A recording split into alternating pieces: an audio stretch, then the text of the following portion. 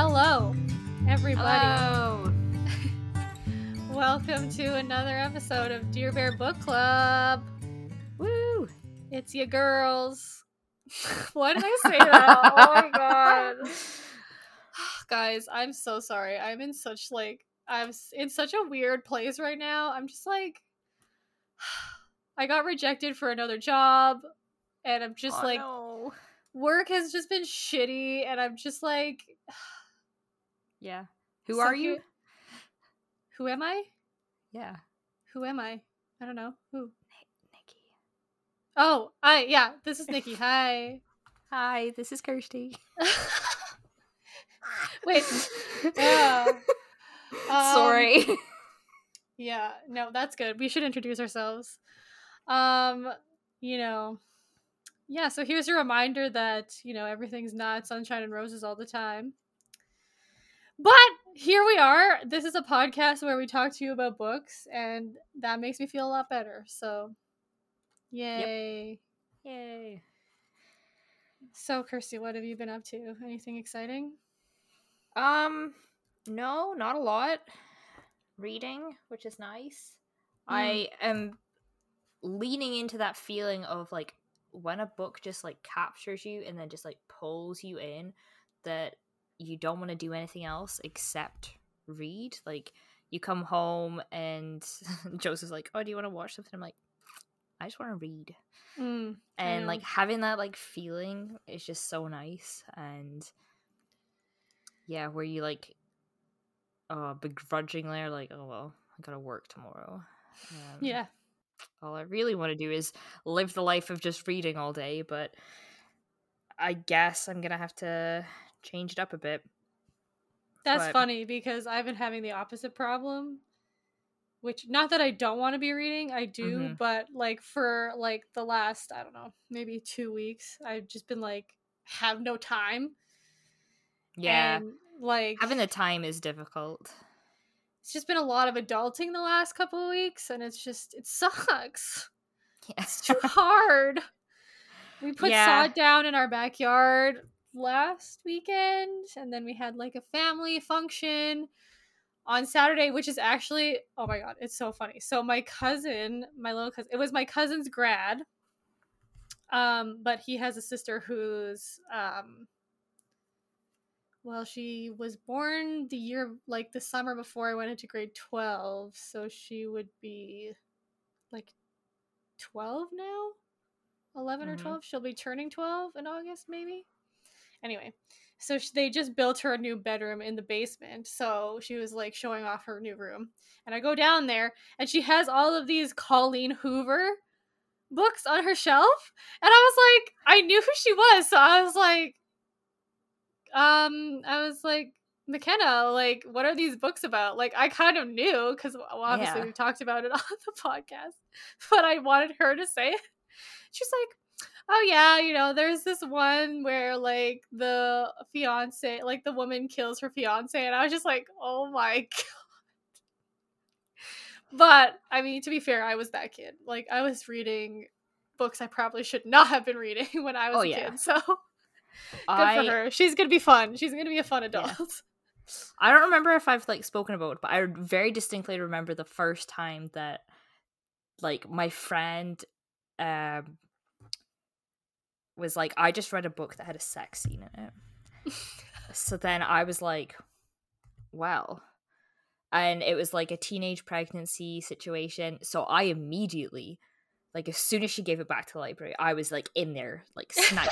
I have to read this book. Oh god. And I did hunt it down not long ago, so that's why I wasn't sure if I had spoken about it, but like, yeah, now reading like the cover back, I was like, oh dear lord, that it was not the best book for me to have read, but I do understand it. I think it was young adult, so like it was catered towards my audience, but I definitely spawned out of the like children teen section of the library very quickly after that, and was reading like full like adult sized adult content books. Yep. Probably way before I should have been. Oh well. What? Whatever. I think that's what makes us interesting. Yeah. Well, in book news though, I did I very excitedly put in a couple book orders recently. So the day that I was like, kind of like, oh, I need to decide what book I am going to read for this episode, I put my order in for chapters and like could go in like pick it up later that day. So eventually I got the email saying I could go pick it up. So I was like, brilliant, on my way. And I've mentioned before how like I'm going to be switching up careers. I'm going to be going back to school to become a teacher. So I also bought some other books. So I've been looking through some of the kids books that were like available and like popular. So one that like spoke to me was this like picture book that's called The Day the Crayons Quit. And it is so cute. Like, look at this. Oh like, my god. That's pretty cute. That's pretty big for a kid's book. Oh no, it's hard. Well, it's a picture book, yeah. Oh, and it's just so cute. Like, the different crayons are telling their owner why they're annoyed that they either don't get used or like, oh, it's so funny. So like White, I bet, is pissed because nobody uses him. Yeah. It's like, and also he gets all dirty. So the crayons write individual letters to him. So like, this is like Duncan. This is the purple one. And they're all writing to Duncan. I just saw White. So White writes on black paper. That's so cute. And then I also, sorry, I should have looked these out before. But there's a new kids movie out called The Bad Guys, and there's like a fox in it and stuff. That I think the fox is like the main character, but it's based off of a book series. So this is like a cartoon. I think it's very kind of similar to like Captain Underpants kind of situation. Anyway, I'm excited to read these at some point because I need to lean into my inner child, and if this is what the cool kids are reading these days, like, I forgot what you said, what grade you said you wanted to teach. Oh, well, it'll be elementary. I don't really get a choice to start with, I don't think. I will get to focus on like the primary levels and then the like intermediate levels. I do a practicum in each, so okay. I think after that, I think right now I'm thinking more like primary, so like K to 3, I think, is that age range. Okay. So nice. The little ones, unless I get really stressed by them. I was just gonna say I would be stressed, but you have a lot more patience than me, I think. So maybe we'll see. Anyway, that was a really fun day, and going through and like just like looking through the kids sections and also like looking through my phone, I was like, oh my god, there's so many cool different books that like, and like the Bad Guys ones, like there's so many of these. This is the first one, so but obviously I'm not going to spend all my money like on these books. I will hopefully be able to get like donations and use the school library. Yeah. I'm not spending all my money, but I thought it would be a good idea to just like even just like start reading some kids books aloud to have some practice and stuff. Yeah. And then I got the 2 potential books that I was going to do for this podcast or this episode. But then in the meantime, I also ordered books from Waterstones in the UK, and I got Before the Coffee Gets Cold by, and I'm sorry if I'm pronouncing this wrong, Toshikazu Kawaguchi, and it's a Japanese bestseller, and it essentially is okay, in a small back alley in Tokyo, there's a cafe which has been serving carefully brewed coffee for more than 100 years, but this coffee shop offers its customers a unique experience, the chance to travel back in time. So I've seen this dotting around because there is a second one out, and the third one I think is coming out soon. So that's why I was like, all right, I want to get this book. And I was finding it really hard to get. On Chapters, it was like I couldn't get it until August. At like the local bookstore that I usually order things, it was going to take like a month and a half. And there was another place I tried in like Book Depository or something, and it was going to take ages as well. So I was like, oh, let's try Waterstones, and they had a bunch in stock. So, but then I was like, I can't just buy one book. So then I bought, of course not, Maybe in Another Life, one of Taylor Jenkins Reid's books, and the UK versions of her books are really pretty. So yeah, I think she just republished a bunch because like the one that I bought on ebook like from Apple is like it looks similar to that, but it's not. I don't think it's that one. Yeah, and it also has like it's not like a sticker about Daisy Jones and the Six. Daisy Jones and the Six. It's actually like it's like shiny though, so it's like a sticker, but it's like printed onto the book. Yeah. So yeah, those are my book little things. Speaking of Daisy Jones, they just wrapped. Yep. They just wrapped. This is gonna be an excellent movie. Or is it a TV series? It's a series. I think it's a limited series. It's gonna be a really good fall for TV. I hope. I can only hope that they do justice to these books. Yeah. But we'll have to do like, I don't know, we'll have to do like a bonus episode, or we're gonna have to like do a discussion every this would be a good discussion for us if we actually did like review these books ahead of the TV series. We could then have an episode about the TV series, because that would be a good time for us to do Normal People as well. And now, fair enough, the TV series of that has been out for a few years now. I think it came out in 2020. That bonus episodes, that's a good idea. Yeah, we should. Yep. And I thoroughly love the TV show. I still haven't watched it yet, but I did get CBC Gem, so now I can watch it. Great. I don't have CBC Gem anymore, so I need to figure out how to watch it. Did you pay for it? Because I didn't get. Do you have to pay for it to watch Normal People? Because I don't have the paid one. I think you can. There's like a flat rate one, and then I think maybe as new content comes out, you have to pay for that stuff, or to get all of the content. Because we were watching The Tudors, and we had to pay for that, and I was like, okay, great, because Normal People's coming out too, so I'll just pay for it. But then I canceled the subscription. We also watched like all of the Great British Bake Off, or in Canada, the Great British Baking Show. We watched like seasons and seasons of that back to back during like peak stay at home spring 2020. And then we basically thought we were like the best bakers ever, and we baked one Victoria sponge. Did it work? Oh, it was a great cake, but okay. And it was also still at the time where like we couldn't go out and like do anything, so like me and Joseph essentially just had to eat an entire cake. I don't think either of us minded, to be perfectly honest. But you should have told me. Like, you could have just put it outside, and I would have come pick it up. Yeah, I think we were debating that, but we weren't sure if like comfort levels around picking up food and things. So we were. Well, just apparently like, no. People were like wiping down their groceries. I never did that.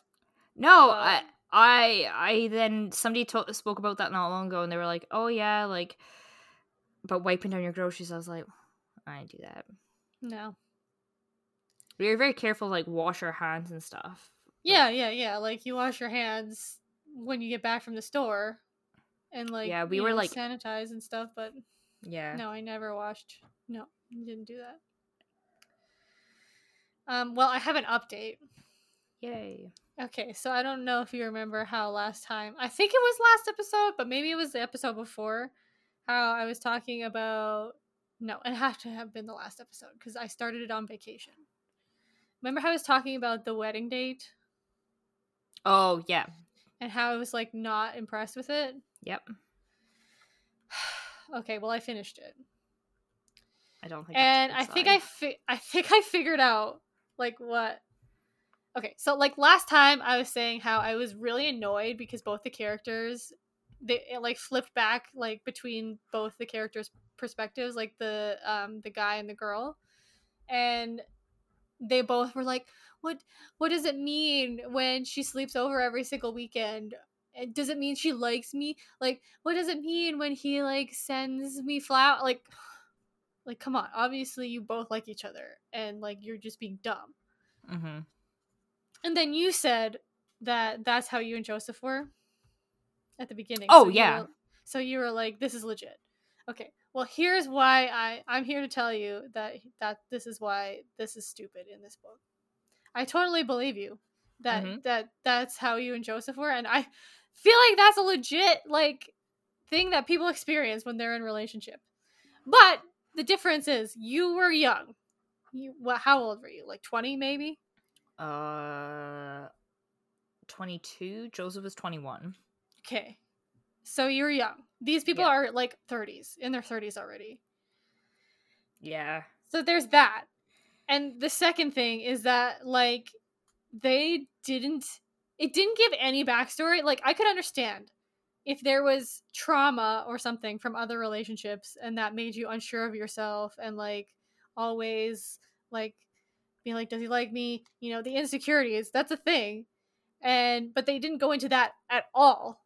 The author doesn't go into that at all. I was waiting for that to happen. I was waiting for one of them to have that, like, speech that's like, oh, you know, like, I was hurt by such and such a person before, and I am insecure now about my feelings, and I'm always afraid to, like, be truthful and have the open communication. Mm-hmm.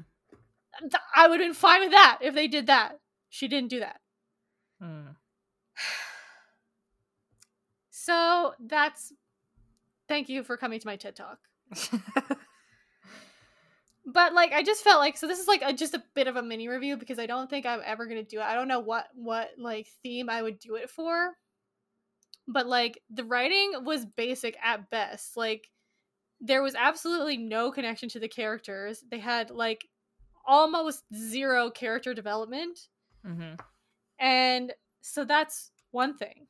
But, like, then if you're gonna have zero character development and have basic writing at best, have good sex scenes, which there was not good sex scenes. And this is a romance novel. You're expecting the sex scenes. Yep. It was just, and I just don't get it because, so this was her first novel, I think. And, like, one of her other novels is in Reese's book club. And I just don't get it. What do people see? I don't know. Maybe it's like you can chalk it up to it being her first novel. Oh yeah, the proposal is the Reese's book club one. Yeah. And it's supposed to be, like, the second one in this series, but I didn't actually look it up to see, like, if it's with the same characters, because, spoiler alert, there's a proposal at the end of this book. Okay, so the second question on here, like on Goodreads, is, does it get any better? I'm about to give up on it. Very predictable, no depth, same scenes over and over. Awesome. I'm not the only one. That's great. Yeah, I literally gave this book, I think, 2 stars. And yeah, it's got a 3.6 rating, so it's not the best. And I never, like, and I finished it, to be fair, I finished it because I wanted to see, like, if it could redeem itself at the end. Mm-hmm. But it didn't. And yeah, I, like, that's probably one of the only books I've ever given, like, 2 stars on Goodreads. So there's 6 of the wedding date ones. Oh. The proposal is the second one. It has a lower rating than the first one. Oof. And Reese picked it? Yeah. Reese, girl. What's going on?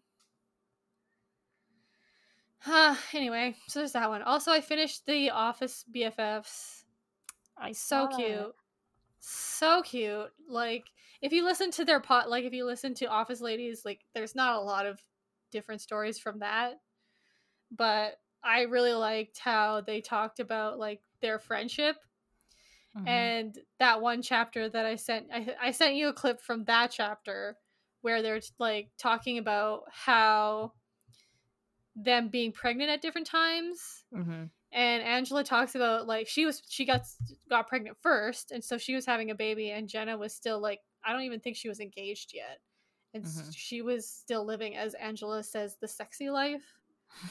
So they talk about having, like, kind of a rift in their friendship because they were in such different different times in their lives. Yeah. And I'm just like, that's so nice to hear, first of all, that they not only got through it, but that, like, it happened. Because, like, I don't know, I have friends now. I have one good friend who has kids. I don't know if she listens to this. Hi, Erin. But it's hard. It's hard to, like be, I don't know how to support her, for one thing. I don't know how to be a good friend to her, like, as a mother. And I don't know, like, it's hard for me that she, like, can't give me, not that she ever gave me like her undivided attention, but like when I text her, sometimes it takes her 3 days to respond. Yeah. And as a it's just person, a different way yeah, of living now. yeah. And it sucks that I can't fully understand what she's been through until I have my own kids. But anyway, I just like that they like go through that and they talk about how they get through it in the end. But loved it, highly recommend it. It's cute, it's fun, it's really a really good book about friendship, and it just reminds me of us so much, because at the end they talk about like wanting to, like, how they got into doing the podcast and like working all the time and not being able to see their kids. They wanted to give themselves a job that like they could do while also spending a lot of time with family and being their own bosses and all that kind of stuff. And I was like, yes, that's why we're doing this. And yeah. But also I got a little pissed at the end because it's hard to see, like, to compare our podcast to their podcast because they're already famous. Yeah. So like their marketing is obviously like it's done for Way them basically. different. Yeah. And also, well, they're like their podcast is through like they went through like a company, which is a choice. Like you can choose to produce a podcast on your own. Anyway, so they said what was the number? They were like the people at like Earwolf or whatever were like, okay, so a successful podcast has about 50,000 downloads a month. And I was just like, well, I was really excited when we passed 400 downloads. And they were like, and then we got over 1 million downloads in a month. And I was just like, but you know, we're not actors who starred in The Office. Yeah. So, yeah. You know, maybe we'll hit it big. And if that's the case, thank you to all these people who are listening right now while we're putting this out. And to the people who maybe come back in the future. Like, but we're still back in the future. We're like putting in so much effort and having fun, and that's good enough for me. Once the fun comes out of this, then I'll consider stopping. Okay. Well, you're still having fun though, right? Yeah, that's why I'm continuing. Okay, good. That's gonna be. And not everything can be always fun all the time. I understand that too, but I'm enjoying this. We're along. Well, it's work. It's definitely work. It is work to read a book every 2 weeks, especially when you're working. Like, not gonna lie, that's hard. When you're working like a full-time job, it's fucking. And then sometimes the book that you're reading is really like deep and dark. Oh, so then you're like, okay, well, I want something light and fluffy, and then you get hooked on a new book. Yeah, that's basically what happened to me with Office Ladies. And also, it's just because like I like could not put anything else into my brain that was not like something soothing. Yeah. So for like the last 2 weeks, it was just like I would just read a bit of their stories, and I'd be like, it'd just be like a bomb. But yeah, nope, we're having a great time. We love you guys. Thanks for listening. I'm not trying to complain. This is going to be a really complaining episode, I feel like. Okay, well, should we jump right in? Yeah. 24 minutes. That's pretty good. Yep. Do you want to describe what the theme of this week is? I would love to. I don't know if we really came up with like a name for the theme, but this week's theme is Father's Day. So happy Father. It's a bit late again, same thing as the Mother's Day episode, but happy Father's Day to all the fathers out there. And so we picked a couple books. Well, I don't know, did your dad actually pick yours? Did he recommend this one to you? Yep. Okay, well, my dad does not read. The most I've ever seen my dad read is the newspaper, so you could have real cheated on that and just read the newspaper first. I could have. But I guess it's like, I don't know, how do we describe these books? generally male read books. Yeah. They're stereotypically male books, and they're the kind of books your dad would read on vacation and he would be like, leave me alone, I'm reading. So I have to say, mine, I don't know if it fully encapsulates into that. I originally was like, Dad, can you recommend some books for me? Like, I don't know, Clive Cussler, James Patterson, what are you going to pick? And he was like, oh, no, I'm not going to recommend those. I'm pretty sure his exact words were like something along the lines of, sorry, I just got in my own head because I was like, if it's exact words, he's not saying something along the lines of something.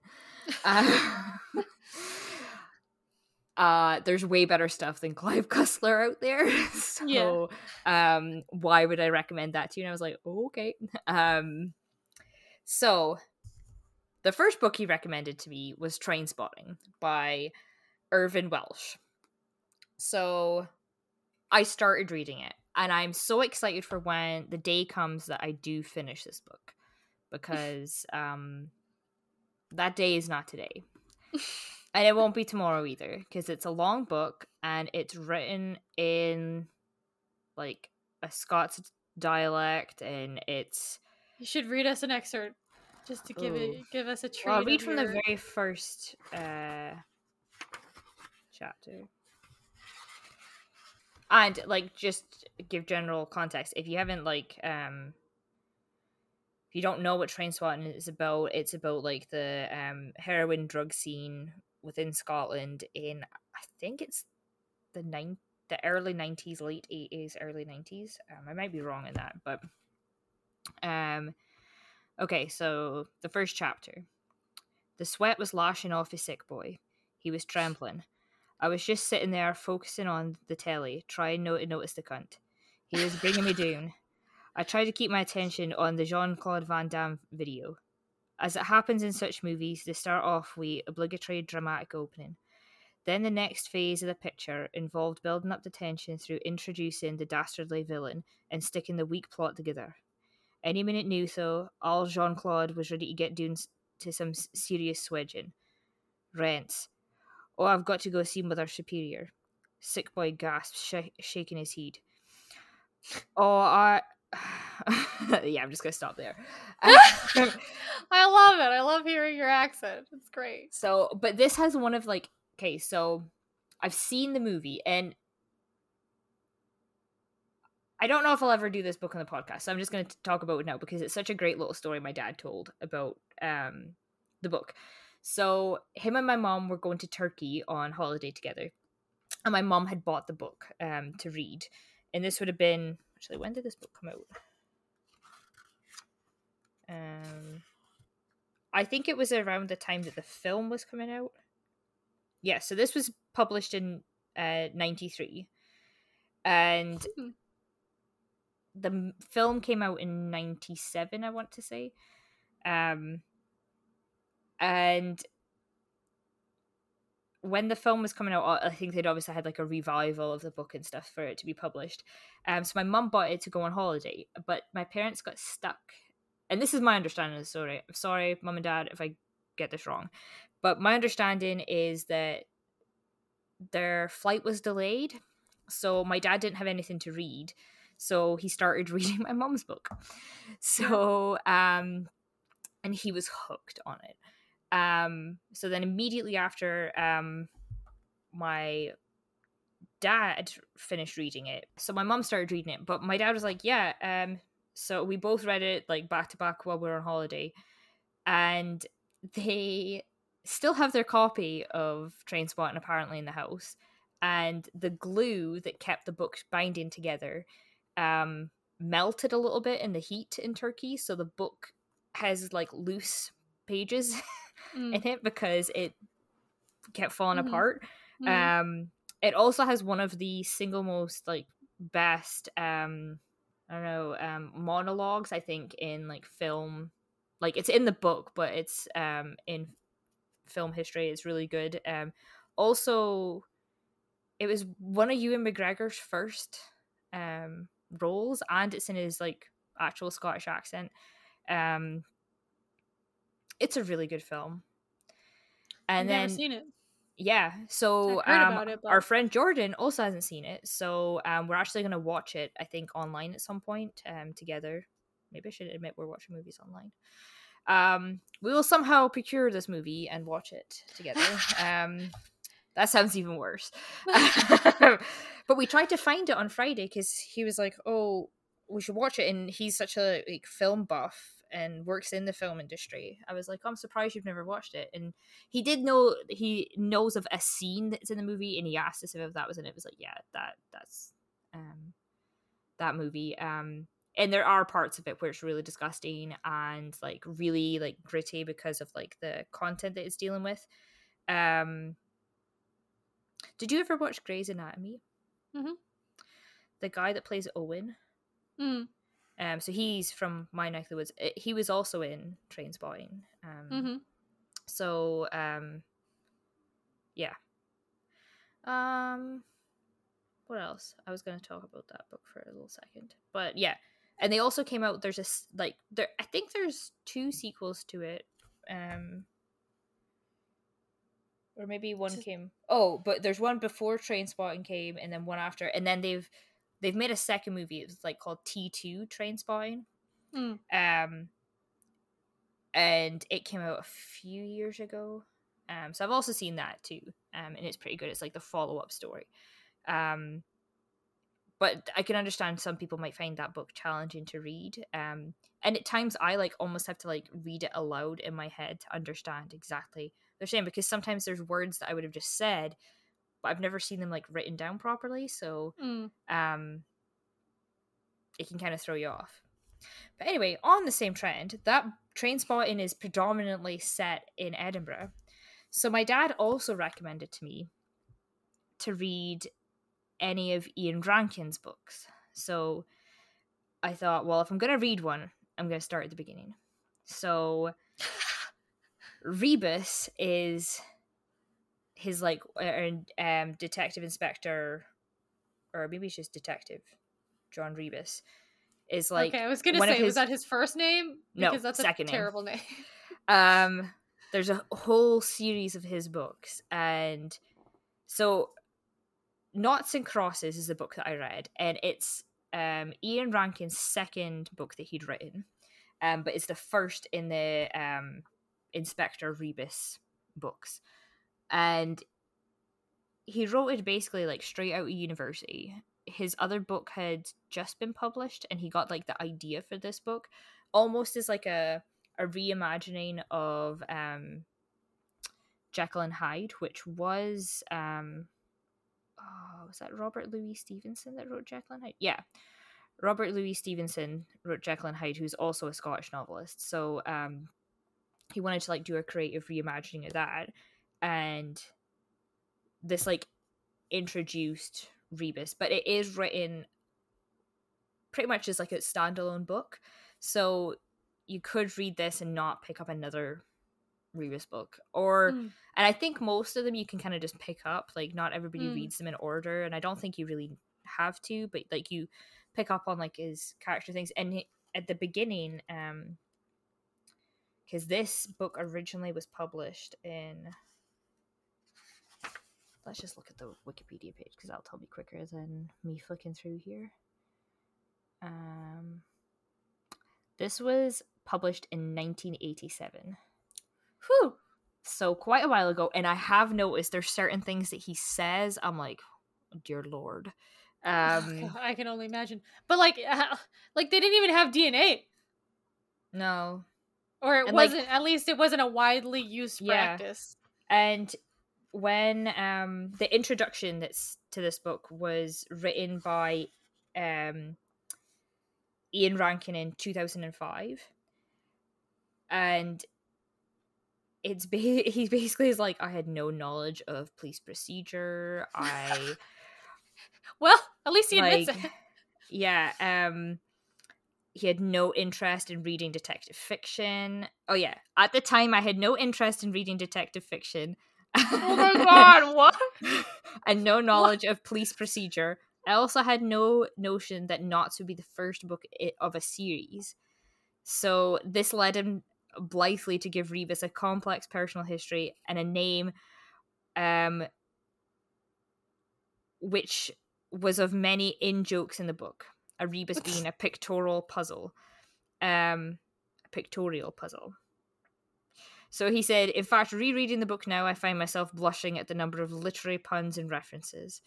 So, because he was straight out of university, so like, and at one point he said, he described something, and he like had to look up in a dictionary because he's guessing that it was a word he'd just learned in 1985. So that was why like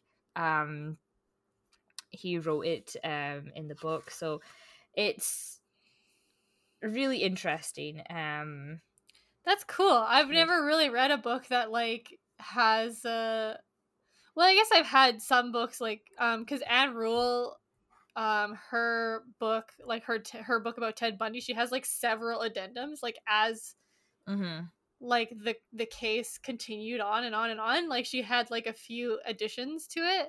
Yeah. But like that's so like interesting to have an author come back to like a fiction novel and be like, what the fuck was I on about? That's so funny. I respect this guy. I like him. Yeah, no, and I do too. And there is like a lot of things with the book, and like the chapters aren't like super lengthy. The pace is pretty interesting. The first like part of it, I was like, all right, come on, like get the pace going a little bit here. But towards the end, it kind of like it hits a certain point and you the claws are hooked in. You're listening or reading along, like it's great. And okay, I'll read the back of it now too. So the version that I have, which is cute, it has like Rebus Novel 1 on the back. So Ian Rankin, Noughts and Crosses by Orion, and on the front it says the iconic #1 bestseller. So it definitely sets you up for big book. The modern classic which introduced the world to Detective John Rebus. In Edinburgh, young girls are being abducted and murdered. Rebus, already struggling to cope with the breakup of his own family, is just one of the policemen hunting the killer. But when Rebus receives messages, knotted string and crossed matches, it is clear the killer is taunting him with a message only he can solve. Dun dun dun. I just got through the whole description. Woo! Pew pew pew! Pew pew pew! So even like the descriptions on the back too that like are like the praise. It's like Rankin is without. See, there we go. Rankin is without doubt Britain's best crime novelist, a master in his field. Rebus is a masterful creation. So, yeah. And to start off with, I was like, oh, for fuck's sake. I'm not sure I entirely like this. And it's definitely not a book I would have just picked up. Other than the fact that, like, I've always seen Ian Rankin books, particularly growing up in Scotland. Like, this book came out before I was born. Like, I've seen these around my whole life with his name on them. And I've never had any interest in ever reading them. Now I'm like, oh, okay, I maybe give it another, like, give the next few ones a go. Or, like, yeah, I don't know. I did really enjoy this. And I don't want to give too much away because obviously it is, like, detective crime novel, but I did find out that it's part of a select group of books. See how like you get like your like Regency era romances and different things like that. Okay. I was going through Ian Rankin's Wikipedia page. So he also just got a knighthood, so he's now Sir Ian Rankin as of like a couple weeks ago, I think. Oh, really? Yeah. Because he was knighted in 2022 for her birthday honors list, which I'm pretty sure is done around about this time of year. So, Let's see where I saw this. Oh, okay. So Rankin's Inspector Rebus novels are mainly set in Edinburgh. They are considered major contributions to the tartan noir genre. Never in my life have I heard of this before, and I was oh like, my god, what the fuck? We have to do a theme where it's tartan noir. Yes. I then looked into it. So tartan noir is a form of crime fiction particular to Scotland and Scottish writers. It has its roots in Scottish literature, but borrows elements from elsewhere, including from the work of American crime writers of the second half of the 20th century, especially the hard-boiled genre, and of European authors, which this is going to send me down a whole other thing, because, like, what the fuck is hard-boiled? I have no idea. I have That's, no like, idea. That's an egg. Like, that's...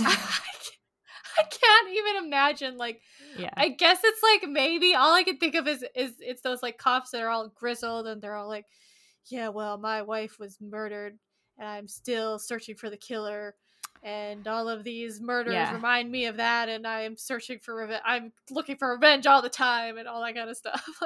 Yeah. So, just I'm seeing about the roots and influences. The United States crime writer James Ellroy, who I've heard of before, I've never heard of him. Oh, let me just check that I've heard of him, because it sounded familiar. Who are you, James Ellroy?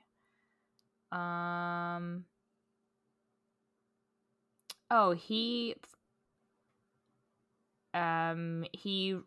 wrote like The Black Dahlia, The Big Nowhere, LA Confidential. Oh. Okay, but I didn't so know. crime fiction writer, but from the States, coined the term when he described Ian Rankin as the king of tartan noir for a book cover. So, that's my life goal, is to like create a book genre by just like saying it randomly, and then like all of a sudden everybody's saying it all the time. It's a title that's now used for describing Scottish crime authors, but it's so funny. But Ian Rankin was the first person that was described as that, so he's now not thought of as the like first person that like wrote those, but like, this guy's the king of them. So, it's so niche. I know, so like, niche, and it's so niche. So another like part, obviously, like I'm very proud that I am from Scotland, and so I was really excited to read these like two books that are like so like, I don't know, like entrenched within like Scottish literature that you could almost count as like historical Scottish literature now. And it's not like you're because what Robert Louis Stevenson wrote like a bunch of shit. Did he write Peter Pan too? Oh, Treasure Island.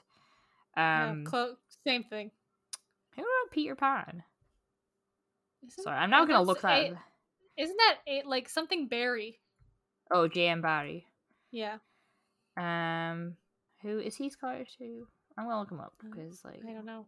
We got lots of time. Yeah. I mean, yeah, he was also Scottish, so I knew I wasn't wrong. Like, so there's some great people out there, that wrote like more within like the classical, like fairy tale kind of. Well, not. I don't think Treasure Island is like fairy tale by any means, but like, you know what I mean, like more classic-y kind of stuff. So to have these people who are like writing, especially like Irvin Welsh writing in like Scots and stuff, it's kind of cool. And the audiobook I've been listening to for Noughts and Crosses is they got a Scottish actor to do it. And some of like the voices that he's putting on, oh my god, can I find it? I think I wrote a note of what chapter it was in because I was like, it was fucking hilarious. I think that's all that the note says. Chapter 9. There we go. There's nothing else written on the note. It just says Chapter 9. Chapter 9. Okay. So I'll just read this nice little chapter. So they're doing some door-to-door questioning. At his first house, Rebus battered on the door and waited. It was opened by a rank old woman, her feet bare, a cardigan comprised of 90% whole to 10% wool hanging around her scarp-like shoulders. What is it? I can't. What is it? Please, madam, it's about the murder. Eh? Whatever it is, I didn't want it. Why you go for a car, a car for the coppers? Which is funny because he's a policeman. So, but I was about pissing myself last night. Well, it wasn't last night.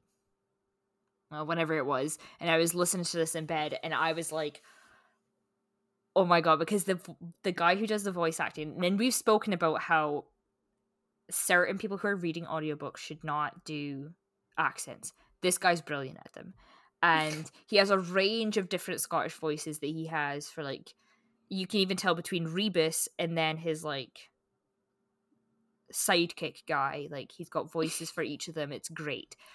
This little like haggard old lady was like the best voice I've ever, like, it was so funny that I like played it back to Joseph because I was like almost pissing myself in bed because I was like, this is so funny.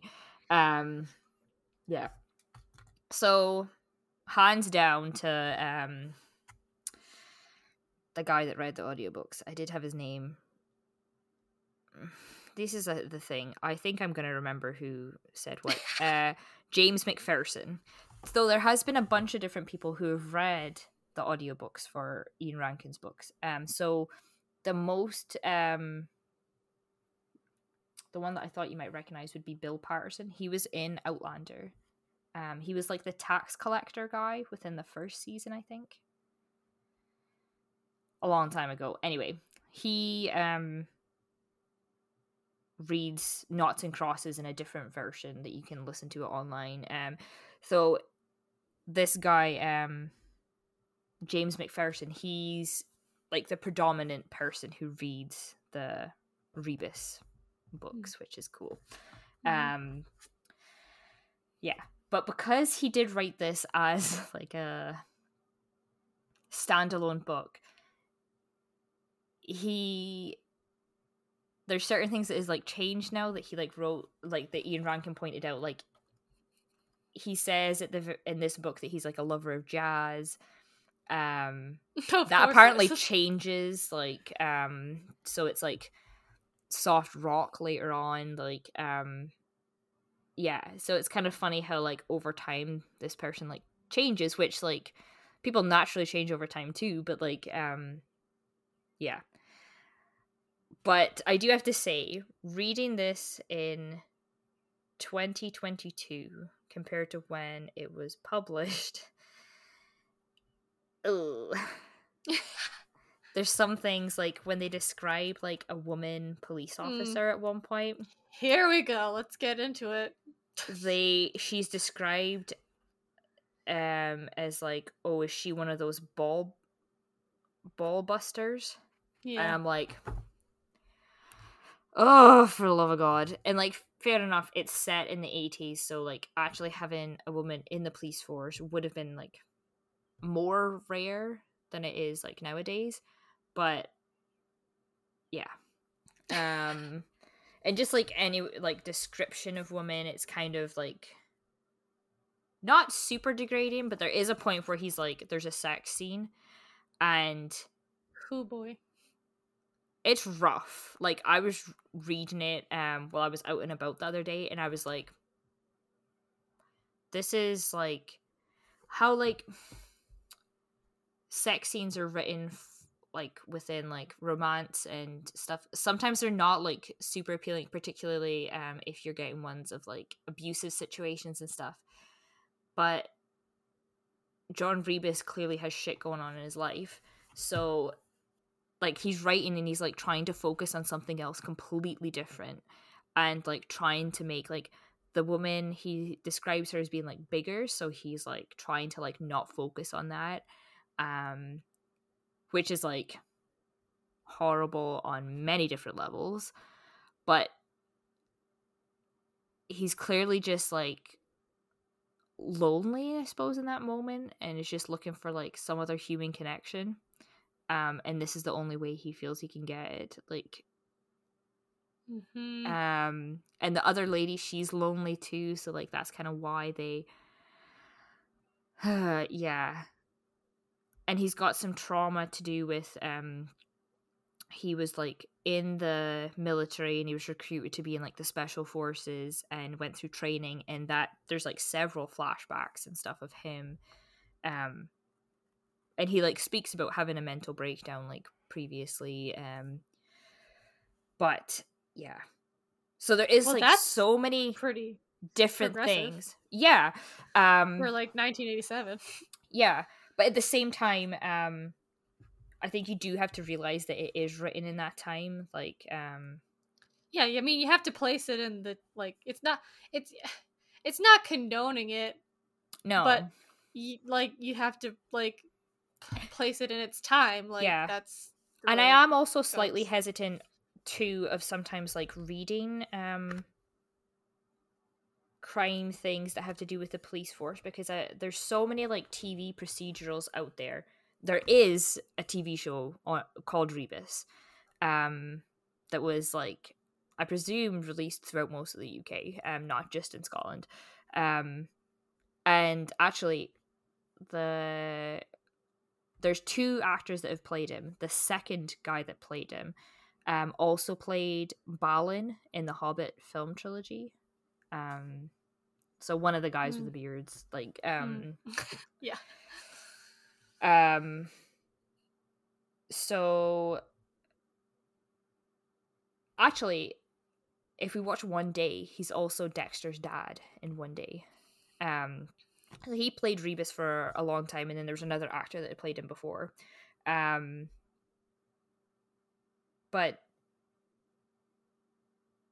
where was I going with this? Yeah, so I am slightly hesitant to be like super glorifying the police force, because police forces can do a lot of harm, and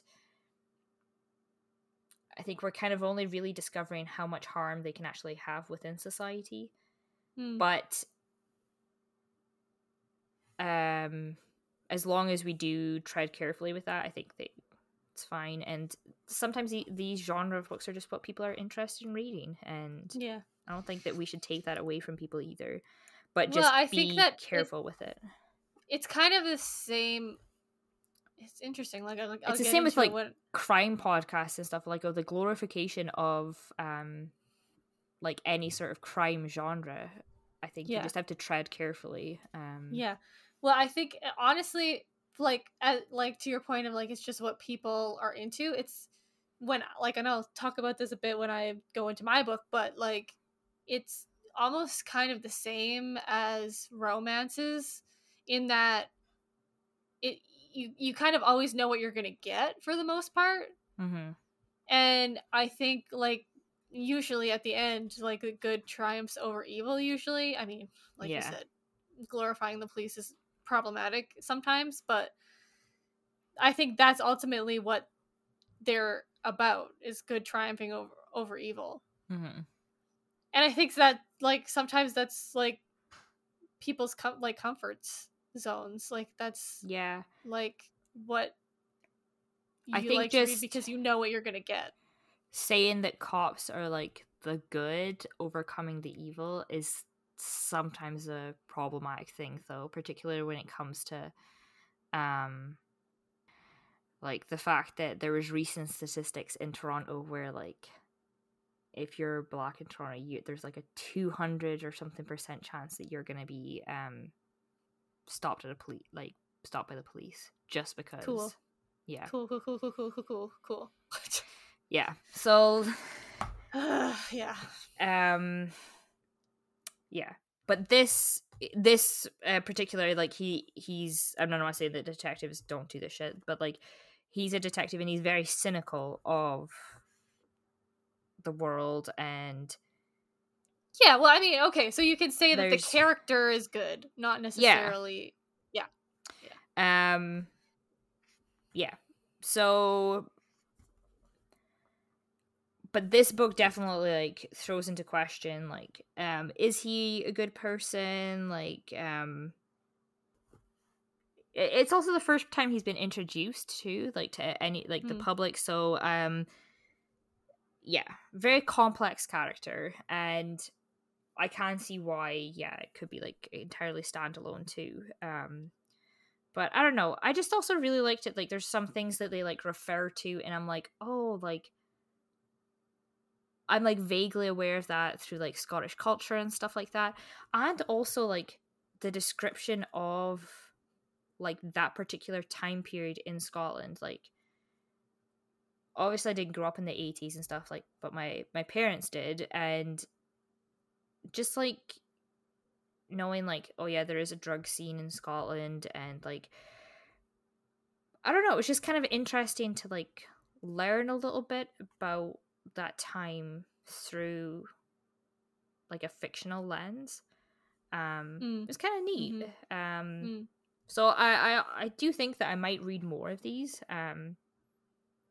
But yeah, I really did enjoy the book, and I'm excited to dig into Trainspotting now, just to kind of like see. And it's funny that I picked up like of both the recommendations my dad gave me, they're both set in Edinburgh. Like I didn't grow up in Edinburgh. Edinburgh is like a 4-hour car journey away, so like but I do like know around the area a little bit, and like in the back of the book with the reading notes there is a map. Nice. So a nice little hand-drawn map, but I like know enough of like Edinburgh to like have like placed roughly where things were and things.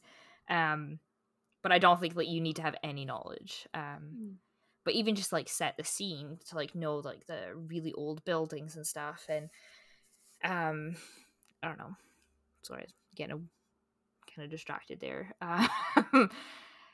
or off topic, but yeah. Yeah, so the character development of Rebus is really cool, and I did look into the book a little bit, and there are characters within this book that like appear in some of the other ones too, which is kind of neat.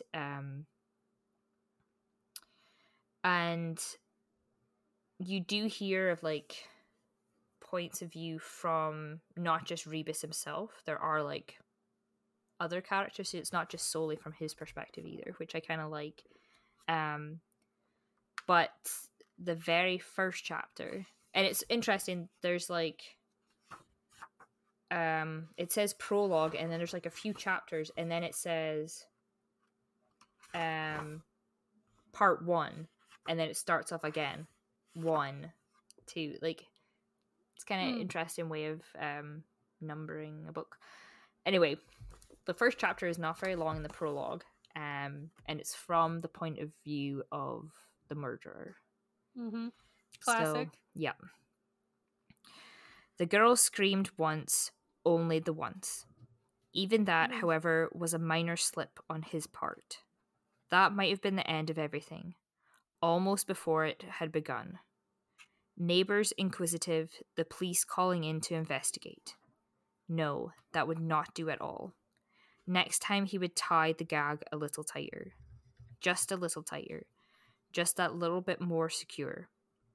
Afterwards, he went to the drawer and took from it a ball of string. He used a pair of sharp nail scissors, the kind girls always seem to use, to snip off a length of about 6 inches. Then he put the ball of string and the scissors back into the drawer. A car revved up outside, and he went to the window, upsetting a pile of books on the floor as he did so. The car, however, had vanished, and he smiled to himself. He tied a knot in the string, not any special kind of knot, just a knot. There was an envelope lying ready on the sideboard. Spooky. So it's kind of like, yeah. And like he like Ian Rankin mentions in like the little foreword he gives, like the next one, it's like chapter 2. It was the 28th of April. Wet, naturally. The grass percolating water as John Rebus walked to the grave of his father, dead 5 years to the day. The idea, oh like, like the only time I hear of something percolating is like in regards to coffee. So like you're saying the grass is percolating water. It's just kind of a funny descriptor, and you can see that he's like straight out of like his degree and using like very interesting linguistical ways of describing stuff. So it's I'm interested to see how potentially that He, like, continues, because it's almost like matures. very poetic, the book, some of the phrases, which is interesting for a crime book. But like, he went into it not thinking that was what he was going to write, so yeah. Honestly, I thought you were gonna hate this theme. No, and I it's was turned like out really like thinking you were like not into this at all.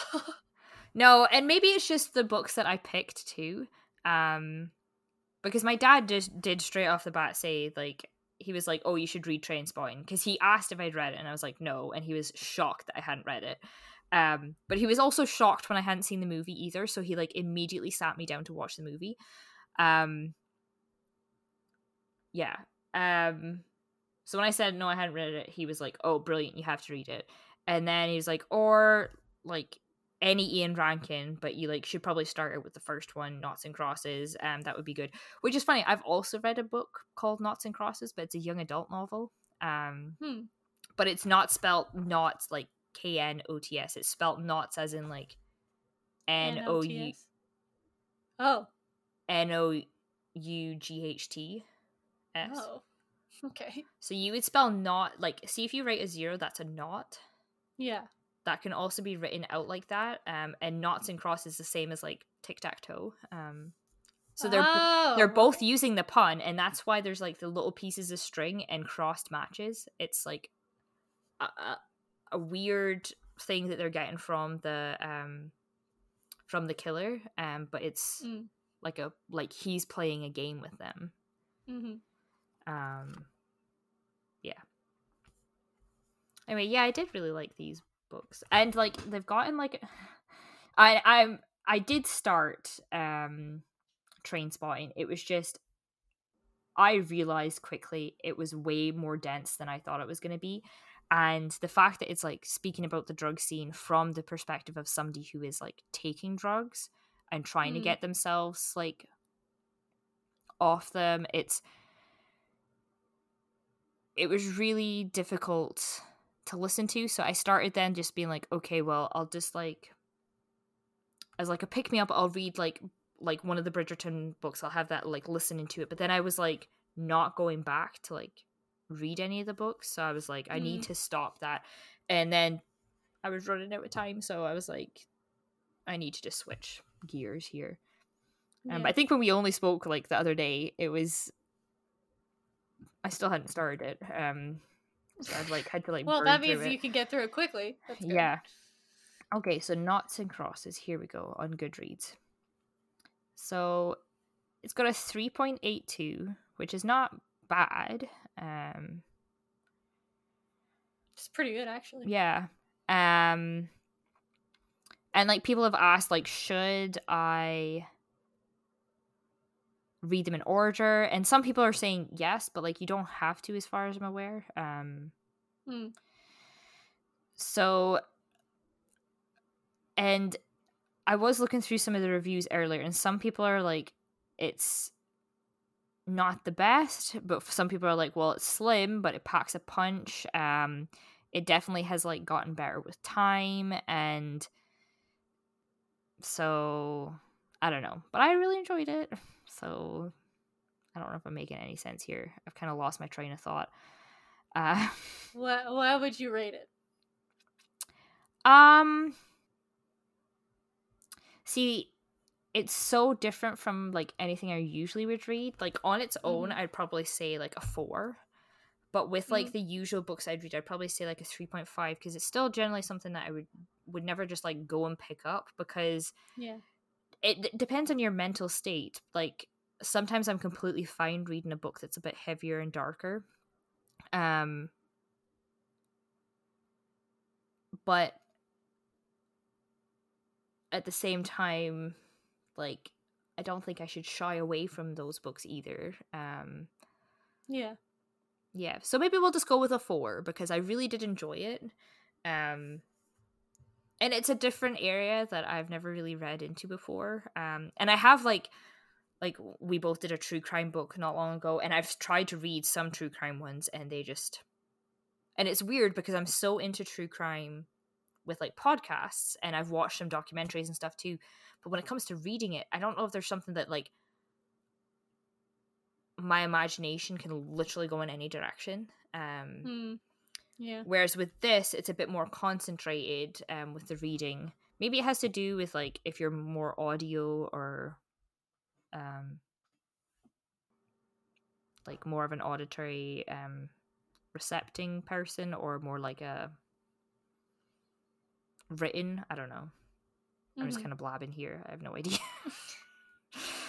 Did you find it to be a good adventure? Like, did you like guess it, or like was it like did you? I don't know if it's really one of the things that you could guess, but like I feel like lots of detective books, it's like they leave clues throughout the book. I think so. I think it was definitely trying to lead you in a certain direction. Yeah. And I think I knew that before going into the book, so I was like, cool, I'm not leaning into that. But it also helps that I know that there's a lot of books in the series, so I knew it could like possibly go in that direction. Which is kind of interesting. And if you look, I actually looked it up earlier. Sorry, I'll go back to this. Ian Rankin has written 24. Well, actually, this one hasn't been released yet. So currently out, as of now, there are 23 Rebus novels. Which is... That's a lot. A lot. And, like, when you open the front cover of the book, when it shows you, like, all by Ian Rankin, like, that's the whole page is, like, all books. And, like, most of them, like, from here to here, that's all Rebus ones. Right. And that doesn't do them all, I don't think. Oh yeah, this goes up as far as 2018. So there's been one in 2020, and then there's one coming out this year, which will be the 24th one. And then there's like other novels. There's like editions of like Rebus the early years where you can buy like it's like a 3-in-1 situation. So that's where some of the ones here. So most of his books have been Rebus books, which yeah. Anyway, I think I saw a quote that I was oh yeah, so like this is where he kind of like infuses like his knowledge of like the SAS and where he was like doing training. So strangulation, it was a fearful way to go. Wrestling, kicking your way towards oblivion, panic, the fretful sucking for air, and the killer behind you most likely, so that you face the fear of something totally anonymous, a death without knowledge of who or why. Rebus had been taught methods of killing in the SAS. He knew what it felt like to have the garrote tighten on your neck, trusting to the opponent's prevailed sanity. A fearful way to go. It's like you can almost... I don't like that. No. So you can almost see like almost like the poeticness of like his writing. So I am interested to see like if that continues. And also like the nature of police work. He's like, no sooner had he finished with a case than another 2 or 3 appeared in its place. And there's so many like careers paths that's like very similar, and then we wonder why people are burned out and why like stressful things happen or people crack and then do shitty things. It's because you're putting so much pressure on people, like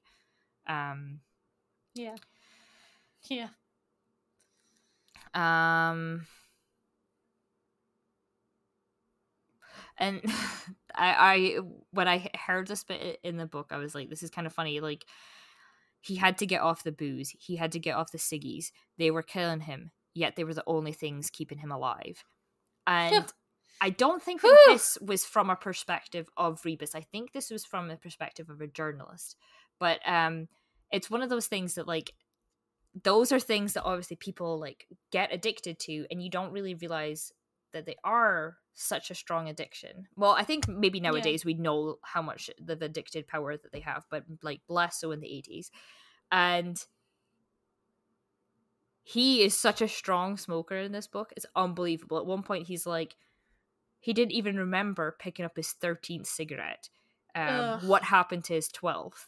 And it's like No. the fact they're all smoking all the time. And I like distinctly remember when the smoking ban was brought into place in like Scotland for like pubs and restaurants.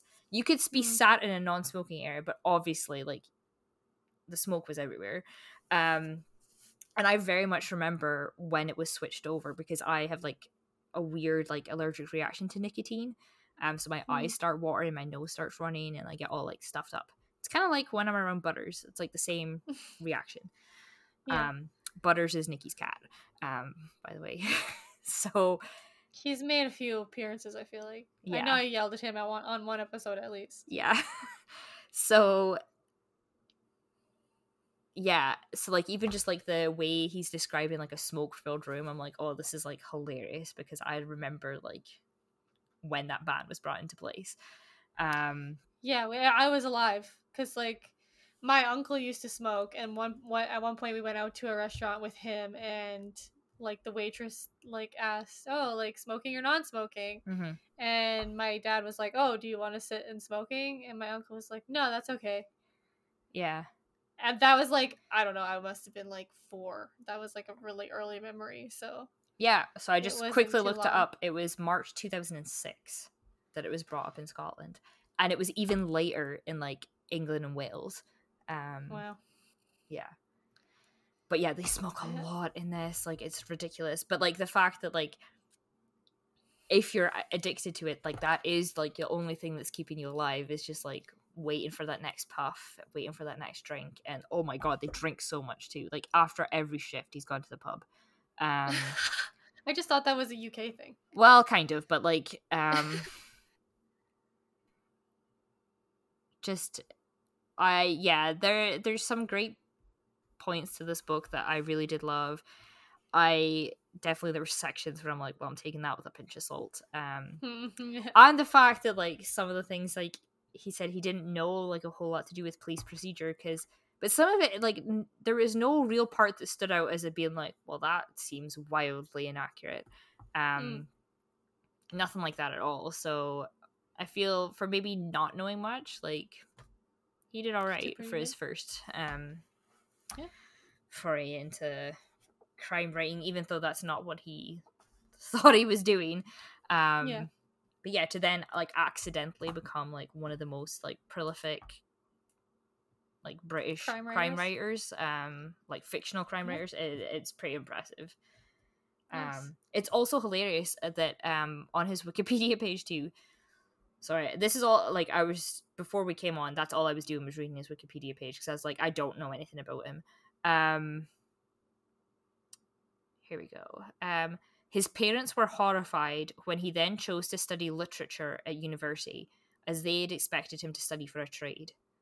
But I think it's really funny, and at the time, like, I don't know, they're like probably was more expected to go into a trade than to go to university. So to pick that is like a bit different. Yeah, like that's not a manly thing to study in school, probably. Yeah, but for it being the dad's pick, or yeah, kind of like a more of a dad book, I definitely would recommend this to my dad if he hadn't recommended it to me. I could definitely see it being up like his kind of street. He does like action and like kind of thrillery ones, which is funny because I read one a couple years ago. I don't even remember the name of the book, but I gave it to my dad, but it did have a really weird twist in it. And then when my dad was like, oh, that book was a bit weird. So I was like, oh, okay. But I'm definitely not sending him, like I sent my mom Malibu Rising the other week because I had an extra copy. Definitely not sending my dad that. Though you never know. Like, always about opening your horizons to different things. So maybe he would enjoy it. But definitely this is more his cup of tea. But I am glad it was a really kind of special moment, because usually I talk to my mum more about books than I do my dad, and it's not that I've never seen my dad read. I've seen him read a lot, but I never really thought about asking him for any book recommendations. So I don't know, it was kind of special little moment too, and to like read something that I knew he was genuinely interested in too. That probably helped a bit for reading it. But I am excited to maybe delve in. I'm not going to say I'm definitely reading the next one, but yeah, I wouldn't say no. Well, now if you see it, you can pick it up. Yeah, if it's on and it sale would be definitely like a good book to like read on holiday, and a lot of like, because there's no like, I don't know, I wouldn't feel like there's like the continual need of like where a series kind of maybe leaves you on a cliffhanger. Maybe the other series do leaves you on cliffhanger. This for me was kind of more tidied up. But I'm excited to delve into this more like, I don't know, classic Scottish literature little dive that I'm going into, which is kind of exciting. And that I get to share it with my dad. It's something that I've never like shared with him before, which is very nice. But and then once I do read Trainspotting, I'll maybe just mention it on the podcast. I'll give a little mini review. Okay. Yeah. Good, because like I'm actually interested. I'd like to watch the movie, I think, but I've heard that it's like very it's tough to watch. It is tough to watch. It's very well done. But it is tough to watch at times. But yeah, we'll figure out how to watch it, and we can maybe watch it together. Okay. Sounds good. Yeah. Okay. This is your reminder, Jordan, to like figure that out. Yeah. Good job. Yay. Okay, so as I said, my dad does not read. Actually, he started reading a bit more now because like everybody else when they're camping starts reading, and he was getting bored and having no one to play with, basically. So my mom bought him like some like detective novels, and like, so I bet he would like that. I was gonna say, buy it for him. It's not like a super big book. He might enjoy that. And then she bought him, I think, some westerns, but he's like still reading the one western that he's been reading for like 3 years. Like that's how much he doesn't like to read. Yeah. So I did not get this book for him, but okay. So my book for the theme of Father's Day is it's called Whiteout by Ken Follett. Follett. I don't know. He has like a bunch of other like spy novels, and like he's like pretty like famous, I think, and I've seen his books like around, and like a lot of people talk about. He has like one series that I think is like pretty popular. Oh, so this was more like the type of book I thought my dad was going to recommend to me, where like it's very traditional, what you would like say is like dad male fiction, where like his name and the like the title of the book like cover most of the front. Yeah, that's definitely what I thought it was gonna, and not that this does it. Like, look at that covers like the whole thing. But there's like I like when I just googled it just now, I was like, oh yeah, that's the type of book that I thought. Yeah. Well, it's actually not what I thought I was gonna pick. I thought I would pick more like your book, like a crime thriller, which this one is, but it has a completely different setup. I'll get into it. Is it also set in Scotland? Yeah, it is.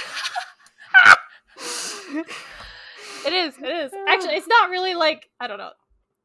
It's not really like about Scotland. No. If you know what I mean. No. I just like the first little thing on like Wikipedia was like, it said Scotland. I was like, oh my god, this is hilarious. Yeah, I guess I didn't even think about that, really. Yeah, so it is a crime thriller, but it's not really like, yeah, I'll get into it. So it was published in 2004. I'll read this little bit of a summary here. Let's see, where did I have it? It's right here. Okay.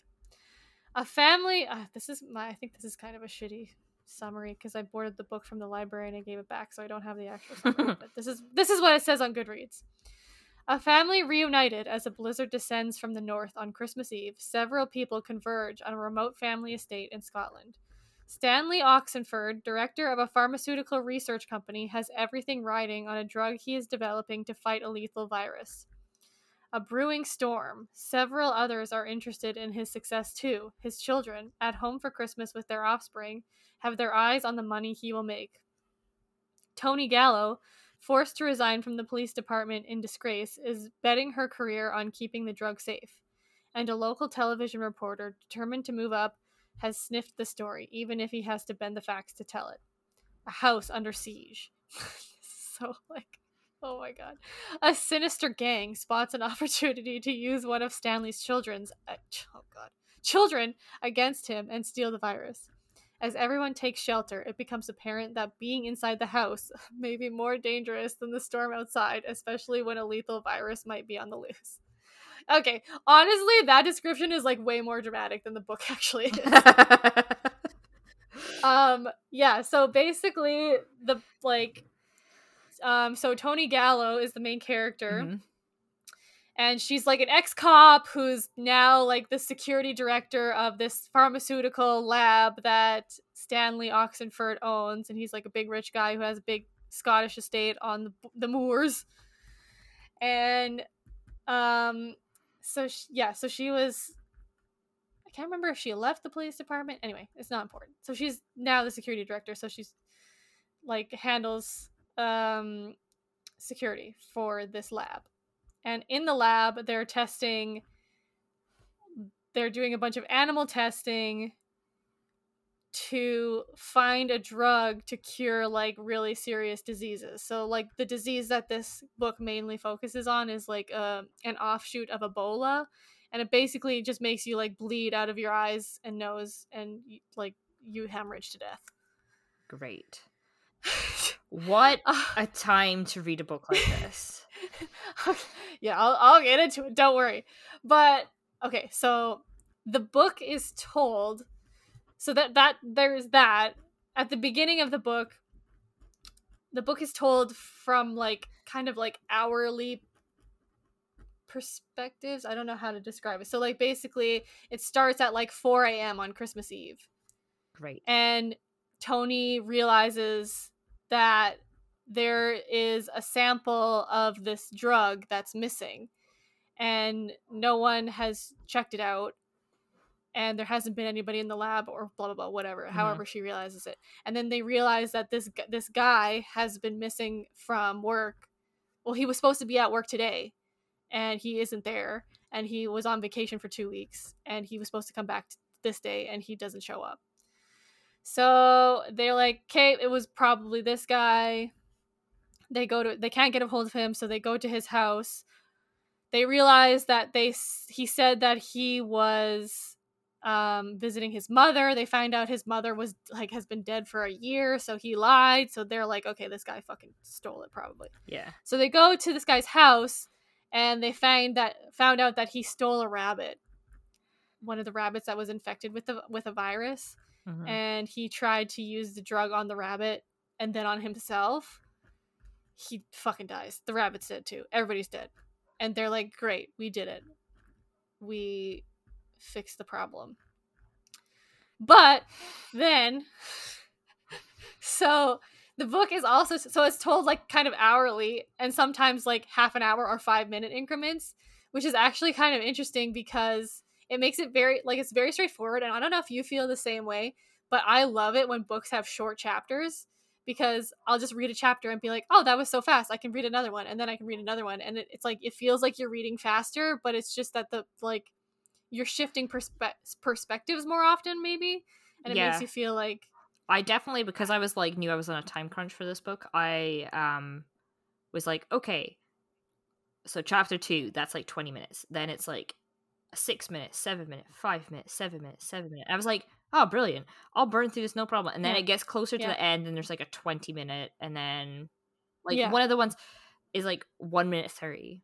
So that must be like a murderer one, because it's so short. And then it's like, the closer it gets to the end, they're pretty much all over the 10-minute mark.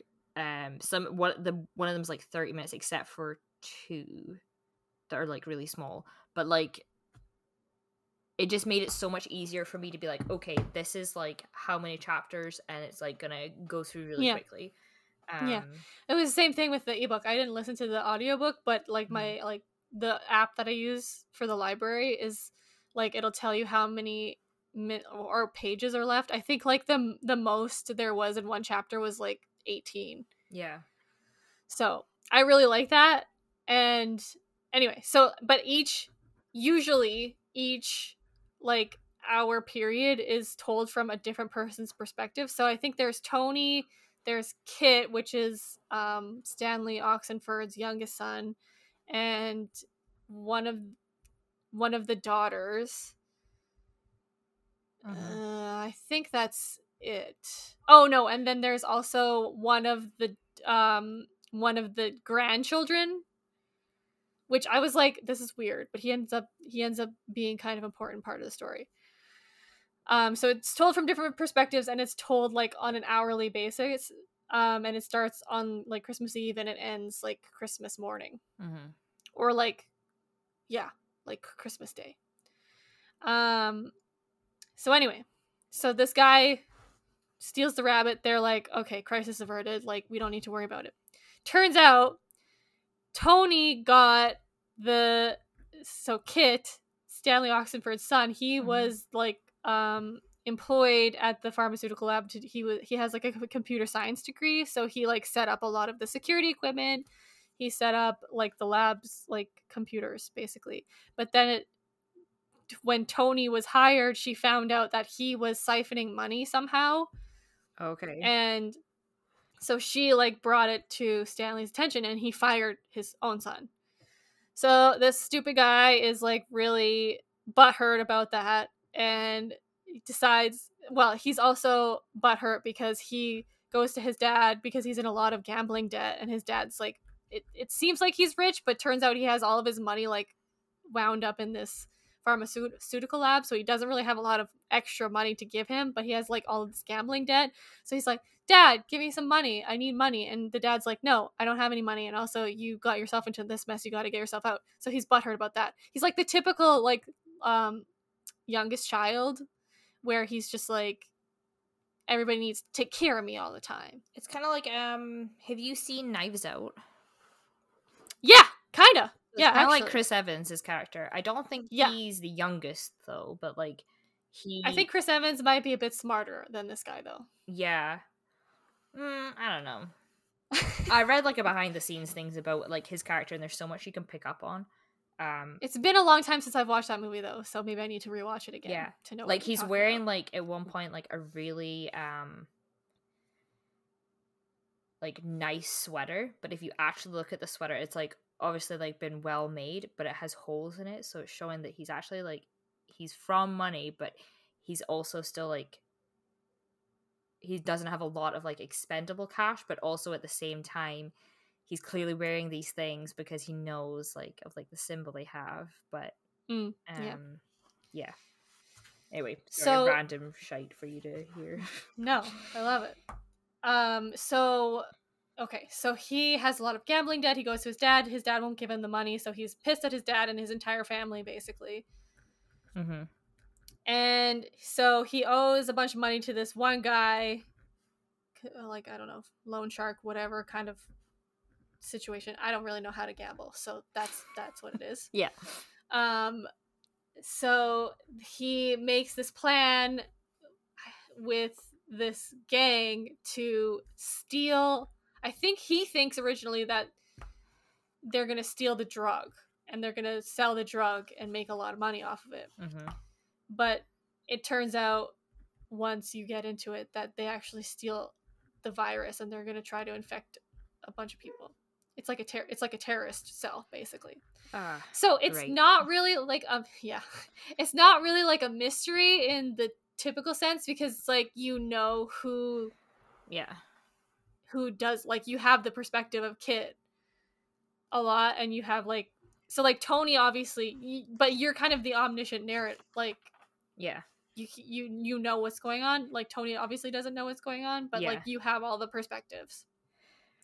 So I mean, it's still like a thriller, and that there's like, you know, they're like stuck in a blizzard and they have to figure out how to like travel safely, and it's like a virus and there's like a lot of people could die and blah blah blah, all that stuff. Seems like very James Bondy in the sense, like I'm pretty sure one of the ones recently is about like a virus that can be used as like terroristy kind of, but at the same time, it's also giving me like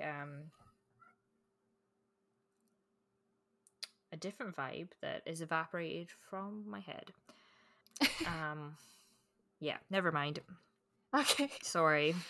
Clearly, well, this is like the Monday vibes that you're yeah. just gonna have to live through with us, because we make Monday poor decisions and decide we're gonna record on a Monday. Yeah, Monday and Monday night. Yeah. Oof. Okay, so this is what fucking scared the shit out of me, actually, and I didn't find this until the end. Because in the acknowledgements, it says that he did research at, like, a similar facility in Winnipeg, which is a 5-hour drive from here. So, thank you for the fucking anxiety on that one, because what if that happens? And I'm only 5 hours away from, like, the potential, like, release of a fucking terrifying virus where you bleed from your face and die. Well, the government's not telling us shit anyway, so best not to think of things like that.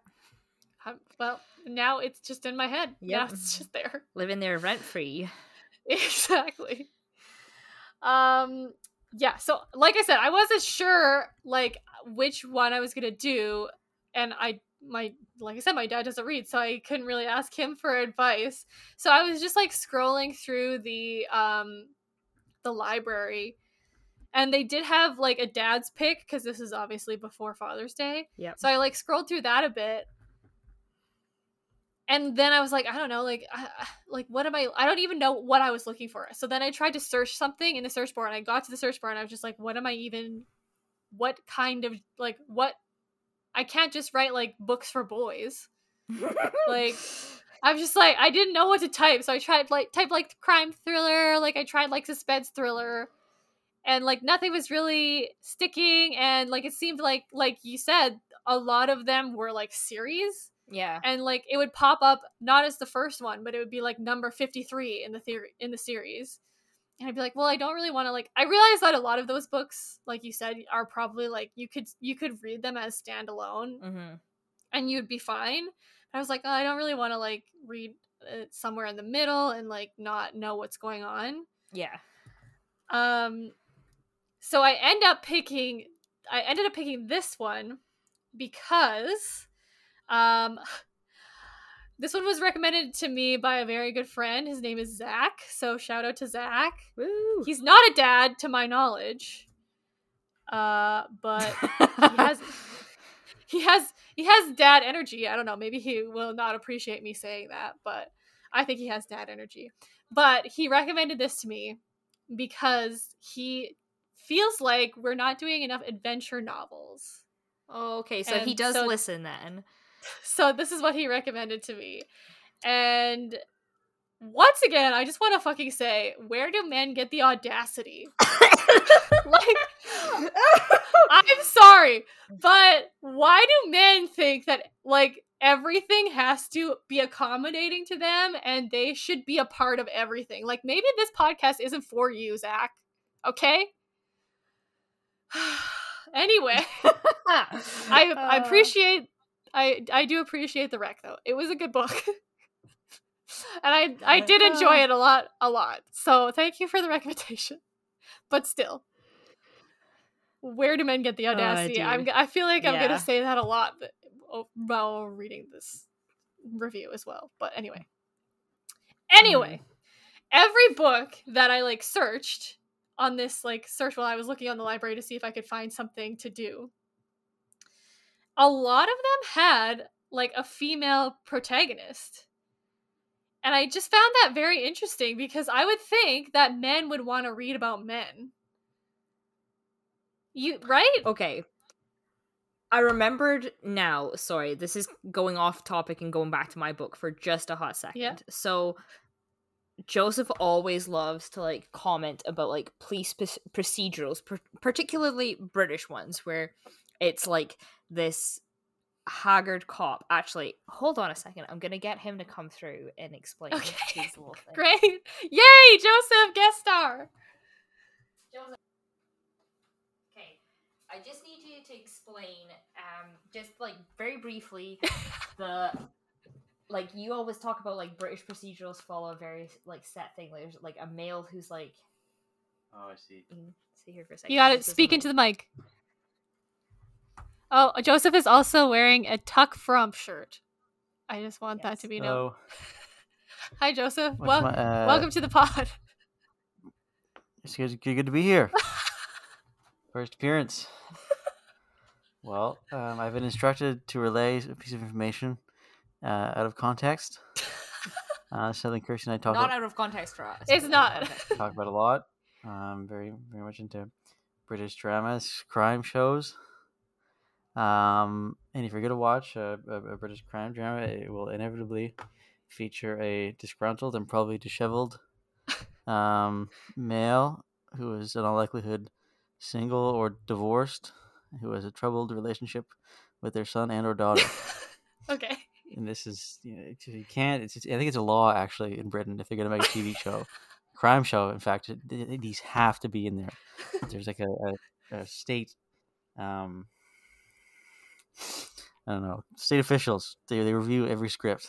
Yeah. They look for all these features. It's not in, bam, throw them right in the garbage. No one's gonna watch it otherwise. Okay, thank you. Thanks, Joseph. Love you. It's true. Yeah. I get what he's saying. It's true. So, my entire book falls into that category. Yeah.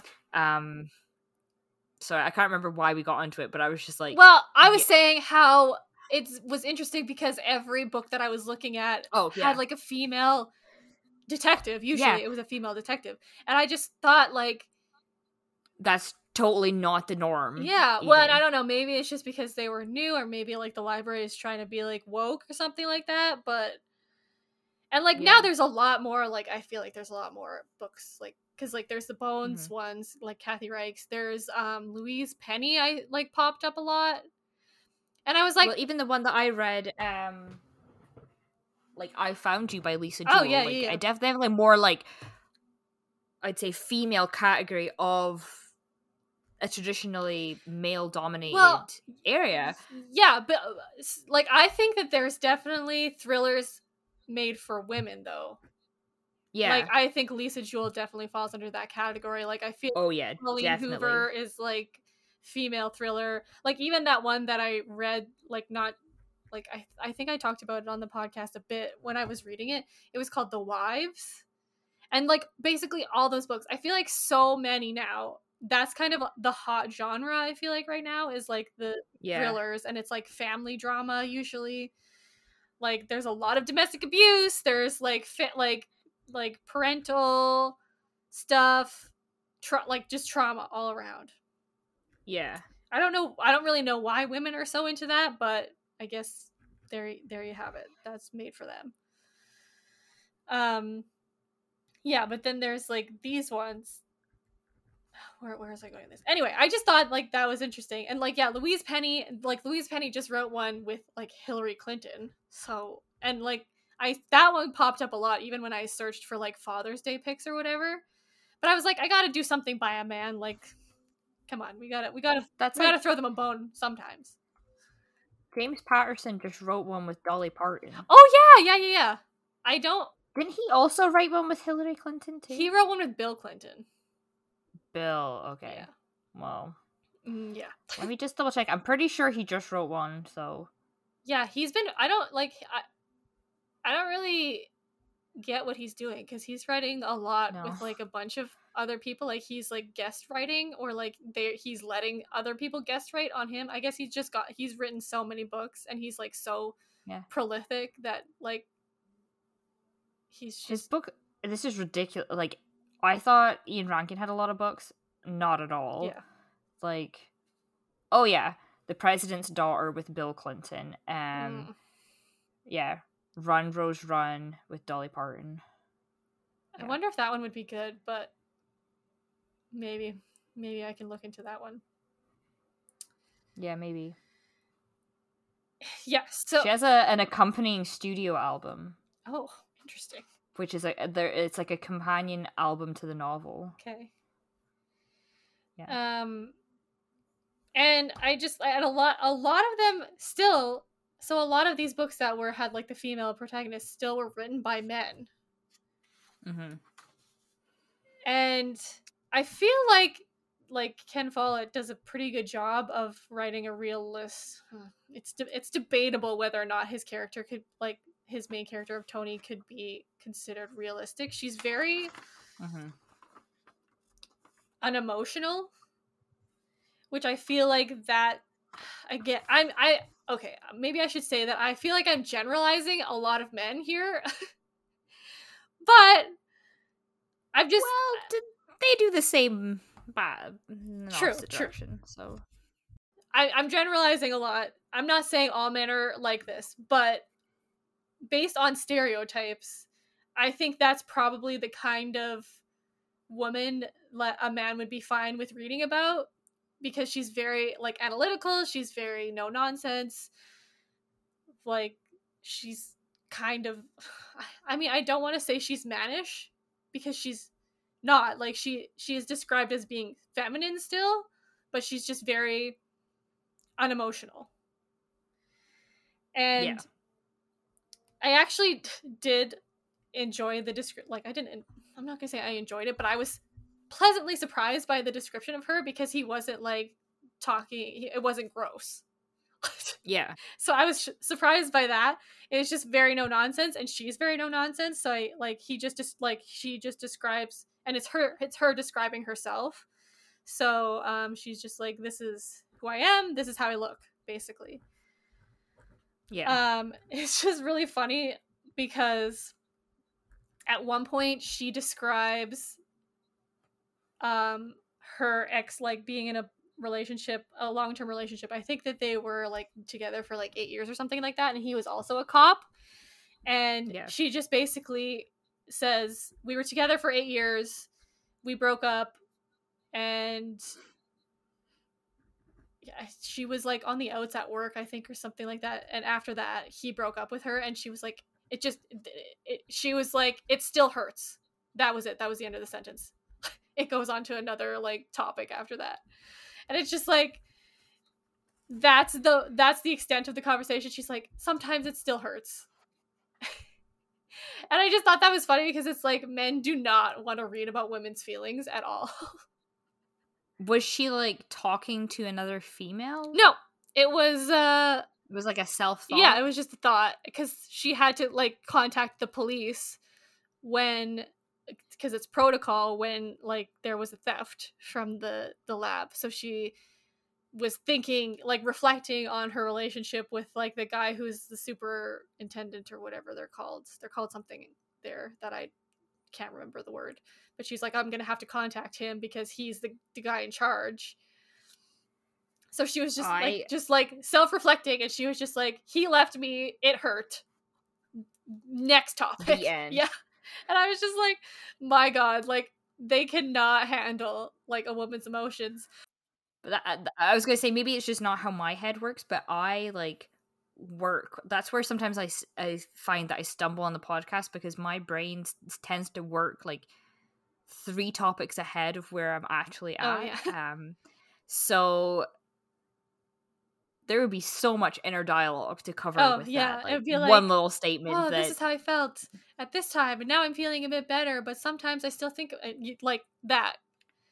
Yeah, but even the fact that you put on a voice saying that shows that we automatically think of something like that as being purely like women, a feminist and women thing. Yeah. Like, so I thought that was interesting, but I also thought it was interesting that Tony and like Stanley, so the guy who owns the lab, they end up like in kind, like, she talks about like having a crush on him, and so he doesn't want to write about a woman having feelings, but he describes them hugging, and it's in from Tony's perspective, and they hug, and she's like, oh my god, I'm wet. I'm like, Jesus fucking Christ. So you can't handle a woman's emotions, but it's like she gets wet at the like slightest touch. Like they hug. That's it. That's all they do. I'm just like, well, yep. Any males who are listening out there, that's not how that that works. is not how it works at all.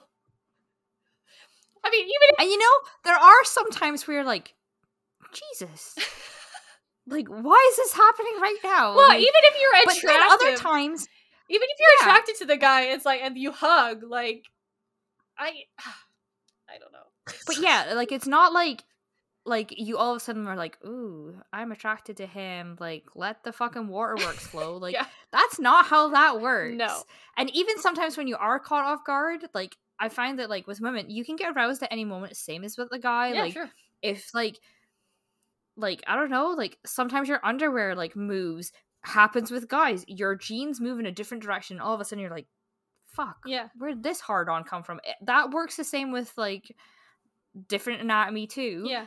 But it's not like a trigger point where you like touch a guy and then like, oh my god, you're so turned or on. like whoever you're attracted to, like it's not just like fucking floodgates are opened. Yes. Like which, thinking about that, so sorry, this is where my brain has like gone off in a different direction.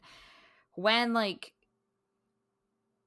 women are sexually assaulted and men are like, well, she was wet and whatnot. Yeah. Like, no, that is your body reaction, and that is also not how that mechanism. Works either. It's a defense mechanism, and that doesn't mean that she's saying yes. Yeah. Or that they're saying yes. Like, does not mean that at all. Oh, yeah. Yeah. Anyway, I just thought that was like an interesting, and those two sentences are not that far apart. Like I think like the part where she's talking about her relationship was like in the first or second chapter, and then like when he like hugs her, it's like after they've had a press conference about all the stuff that's going on. So they're really not that far apart. I just thought it was interesting that it's like fine to think a woman is sexually aroused, but like for her to have feelings other than, oh, like anyway. So like I think you kind of talked about this as well, but like it's written very straightforward. Like there's not a lot of like flowery prose or anything like that. It's not like super descriptive really. Like it's descriptive enough to like set the scene for you, but it's like straightforward. It's like, this is the story, this is what's happening, and I think that's like it sets the pace really well, and it's like kind of hooks you from the beginning.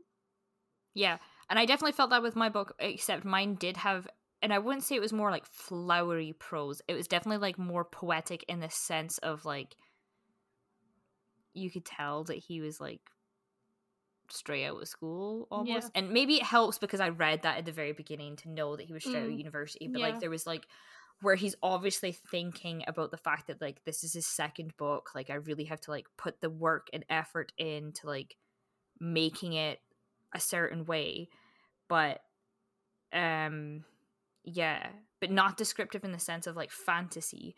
Like fantasy, if you look at like the like Tolkien and things like that, where they can spend like an entire like paragraph describing like how the grass was glinting in the sun. Like, that's not how like these are framed at all.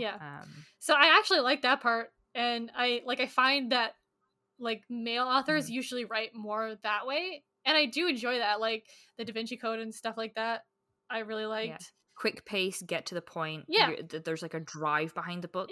And sometimes I do find that like with certain like fiction that is more targeted towards like a female audience, like it's like, okay, all right, I understand that you're falling deeply into his lovely blue pools of eyes, like there's only so many ways you can describe eyes without it being like, all right, he's got eyes, it's good to know that he has them on his head. Like like sometimes it's nice just to have like the story told to you, and which there are certain books that I've read and completely omitted certain sections of it. Like, I can freely admit that I have read all the 50 Shades of Grey books. Did I really read them for the sexy stuff? Not really. I just wanted to know what happened. Yeah. Yeah. So like a lot of the times I was that. like, all right, like I was like skim over the pages because I just wasn't interested in that particular style of, I don't know. Yeah. Sexual writing. I don't know. Yeah. Yeah, so I actually did enjoy that part of it, and it was easy to read, and like I don't know if I'll be thinking about this book like 10 years from now, but it was enjoyable. It was enjoyable to read, and it was an interesting story. So I did say that I was surprised at the description of Tony and that it was like not gross, but then I found what I was waiting for when the author describes a woman named Daisy, who is the daughter of the guy who Kit owes a lot of money to. And she's basically described as like his henchman. So she's like the muscle, basically. She like is described as having like a shaved head, like really like a bigger woman, but like muscular, not like big. Yep. So okay, I'll read the description of her and like we can talk about it because it is something else. Okay. Daisy must have been keeping an eye on him, for she immediately climbed out of the pool.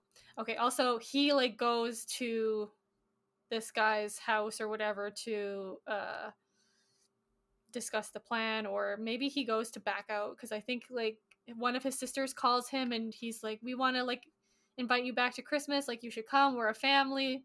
And so I think he's starting to have second thoughts. So they're in a pool, but they're in Scotland at Christmas. I'm taking it's an indoor pool. I think so, but it has to be. I did think of that because I was like, there's literally a huge snowstorm. That's like the entire point of the book, so it has to be an indoor pool. Anyway,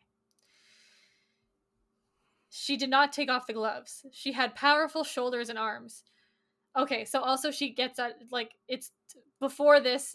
He says that she's like swimming naked. By the way, but she's wearing gloves. Yeah, she's always wearing gloves for some reason. It never explains why. Because it also talks about later she's wearing like a really feminine pair of suede gloves, and he finds that weird. I don't know. It never says why. Maybe it's just to give the illusion of a tough girl. I don't know. Okay. She had powerful... I have so many questions. I know. She had powerful shoulders and arms. Her shallow breasts hardly moved as she walked. Kit saw that she had a tattoo over one breast and a nipple ring in the other. When she came closer, he realized she was shaved all over. She had a flat belly and lean thighs, and her pubic mound was prominent. Every detail was visible, not just to Kit, but to her father, if he cared to look. Kit felt weird. And after I read that part, I was just like, you know, I did not expect the word the phrase pubic mound to be in this book. And I looked at Evan and I was like, I don't think we talked about this episode. And I was like, I just read the word pubic mound in this book. And he was like, literally, this is what he said. He's like, was it written by a man? And I was like, you bet it was. I don't know, because can you imagine a woman author writing the phrase pubic mound? Even in the dirtiest, sexiest book, like I have never read the words pubic mound. I was just like, I was almost just like, I can't go on if this book is gonna be like this. It's not. That's it. But title of the episode: pubic. I don't know if we could put that in the episode title. That is no. So like that's like the description of her, and it's like obvious, like it's sexual, but also like she's supposed to be scary. And So also the fact that like shallow breasts? yeah, I don't know what that means. Like, are they concaved? Like, what does that even mean? No, I'm thinking they're meaning that she's like super muscular. She like almost doesn't have breasts. Okay. And like I understand that the certain imagery that they're going for is like bodybuilder, but like, oh yeah. Also the idea of pubic mound, sorry to like go back to this. It threw me off for a second because he said like clean shaven all over, but to me like pubic mound includes hair.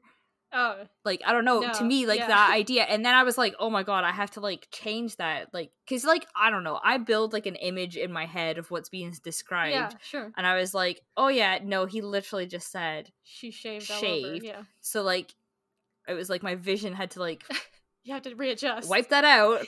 And then the next thing was like describing like, so what's the relation here again? Okay, like, so is he related to her? No, like but her dad's there, yeah, because he's the guy that Kit owes money to, and he's like going to talk about this plan. And so actually after that, she like, this is why I think he tries to back out, because she like almost drowns him in the pool to like convince him to like they're gonna kill him if he doesn't get this money to them. Basically, he owes them like $250,000. So yeah, so I just like, I don't really understand what the point was of having her be this like henchman like character. Also having her naked. Yeah. Why? But that's what I'm saying. It's like he sexualizes her a lot, and it's brought up like a lot, like her body. And also at one point Kit is like just thinking in his head like about the men that she has sex with, or like what it would be like to have sex with her. And it's just like, what? Why? It adds absolutely nothing to the story. Like, she doesn't have sex with anybody in the book. Like, none of the characters in the book have sex with her. And he's just always like, Kit is constantly sexualizing her. And maybe that speaks more to him as a character, because he's like, he's young, like he's in his early 20s. And he's kind of like emotionally immature, because obviously he grew up very privileged and all that kind of stuff. So like, maybe it's just more of a reflection on the character than the author. But I don't understand why he needed to sexualize her so much. Like, she could have just been a big scary henchman. So I also have opinions about this too. Great, let's hear it. In regards to like Disney. So I don't know, I think you recently watched Encanto, right? Yeah, loved it. So Luisa is the like big strong sister who like can carry anything, and like the burdens of her family and all that stuff. Yeah, love her. Yeah. So do apparently a bunch of children who have seen Encanto. So they made a whole bunch of dolls of the sister with like the flowers and stuff in her hair that can make flowers appear everywhere. Yeah. And then I think that they didn't make as many dolls of the Luisa, but there was so much demand for them that they had to like rethink. Oh yeah, I think I heard about Disney this. didn't think that little like girls and little boys and stuff would be interested in her character because she's like this strong woman. Yeah. They thought they would be more interested in the character that has flowers. Flowers and the pretty flowers. Yeah. And I think since then, there's also been, is it Disney that's also bringing out She-Hulk? Well, yeah, because it's Marvel.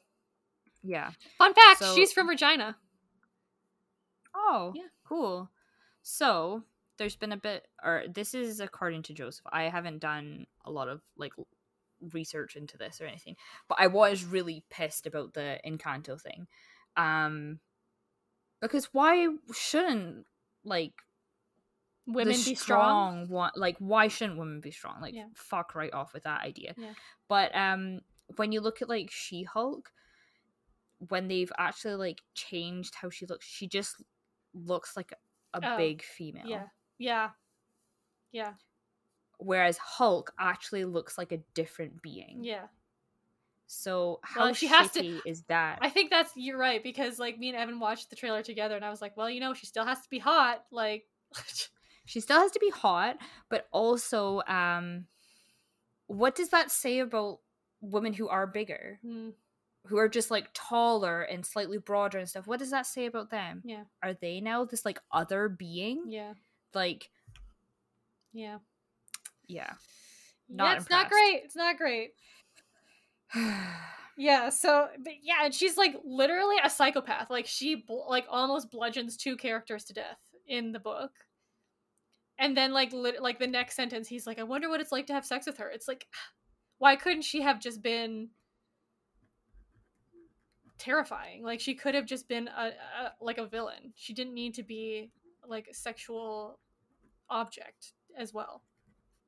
Yeah. Which also, so on the other side of it, he has this guy. So there's this journalist who like gets a hold of the story, and he's kind of like a tabloid journalist. Like he sensationalizes stuff. So like they really don't want him to get a hold of the story because he's the way he does his stories. And he's like BFFs with Tony's ex-boyfriend, like the police guy. Yeah. So he actually, there's a whole thing where he tips off his friend to the story, and he like has this whole story, and they find out that it was him because she told her ex-boyfriend that it was a hamster named Fluffy, but it was a rabbit. I can't remember if the rabbit had a name, but that's how they figured out that it was like this superintendent guy who tipped off the journalist, was because he like in the story they said it was a hamster named Fluffy. Yeah. But then, so after he's at the press conference, and afterwards he goes up to Tony and he's like hitting on her and trying to ask her out, even though like she dated his best friend for like 8 years. Yeah. Gross already. But then I can't remember where she is, but he shows up and he's like, oh, like we should go to dinner. I have reservations right now. Let's go. And she's like, no. And then he's like, look, I brought you a puppy. And I'm like, as soon as this happened, like this whole scene was so fucking weird to me, because they just don't talk about how weird that is. Like, obviously Tony is like saying no, and like she doesn't want to hang out with him, but like the book just acts like it's fine, and like they don't really talk about it as being a problem. And I'm like, what? Like, for one thing, there was no reason for it to be in the story other than maybe to get him ingratiated into the story, because he ends up back at the lab after like they find out that there's been another break-in. But because like he like ends up coming with Tony to this lab anyway. But it's just so fucking weird to me that they don't treat him as like a stalker creepo. And like what? Like a woman author would. Like she would be like, this guy's being a fucking lunatic. Yep. And he kind of is painted as just like this eccentric, and I'm like, no, he's not eccentric. He is stalking this woman. He's buying her gifts, a puppy, which is like completely insane. Like, you don't buy someone a puppy as like a gift when you are trying to date them. I was just like, I don't understand why this is not being treated more seriously than it is. Like, she should have called the cops on this guy as soon as he like brought her the puppy. It kind of seems like this author is kind of disconnected from women. I think, yeah, it's probably and maybe that's probably an accurate statement. To just I don't know, talk to somebody, air some things out. Yeah, just like maybe ask the women in your life, like, hey, if I put this character in a book and he brings a woman a puppy, do you think that's weird? Now, I'm not gonna lie, if somebody did bring me a puppy, I'd probably be pretty fucking happy. But But okay, if it was in the It would middle be- of a work crisis that you were in like the middle of a work crisis and some random dude came up to me with a puppy, I'd be like, okay, why? yeah, it would be different if Joseph got you a puppy, but like Yeah. anyway, I was just I'd be like totally fine with, especially like I don't need to say what kind of he already knows what kind of dog I want. So but yeah, I just that's I would fucking weird. literally wrote in my notes, I was like, they are not treating this as seriously as they should be. Like, they need to figure this shit out because this is not cool. Okay, almost done. I'm at the end here. So I might spoil it a little bit.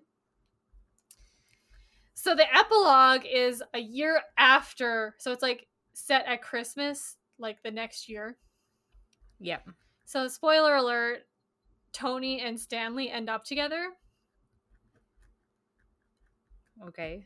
But this is like a very, like, this is maybe specific to me, but like I hate it in books and movies when it's like 1 year later and they're like married. Like they're literally married already by next Christmas. And I'm like, okay, so like maybe they're older. Like she's like, I think she's described as being either in her late 30s or early 40s, and he's like in his 60s. So like maybe you're older, you don't have much time to waste, you know.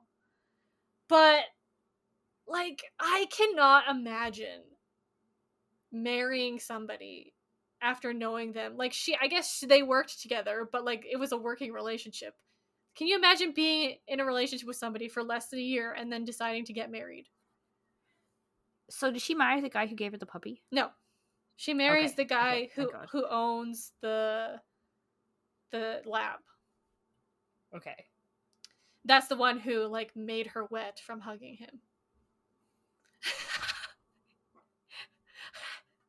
And also it's like somebody in one of the Goodreads reviews was like, clearly this is what the author wants to happen to him, because I think he's an older man, Ken Follett. And he's like, Yes. he just wants a 38-year-old woman to like have sex with him. That's what, like, this is it, like his fantasy.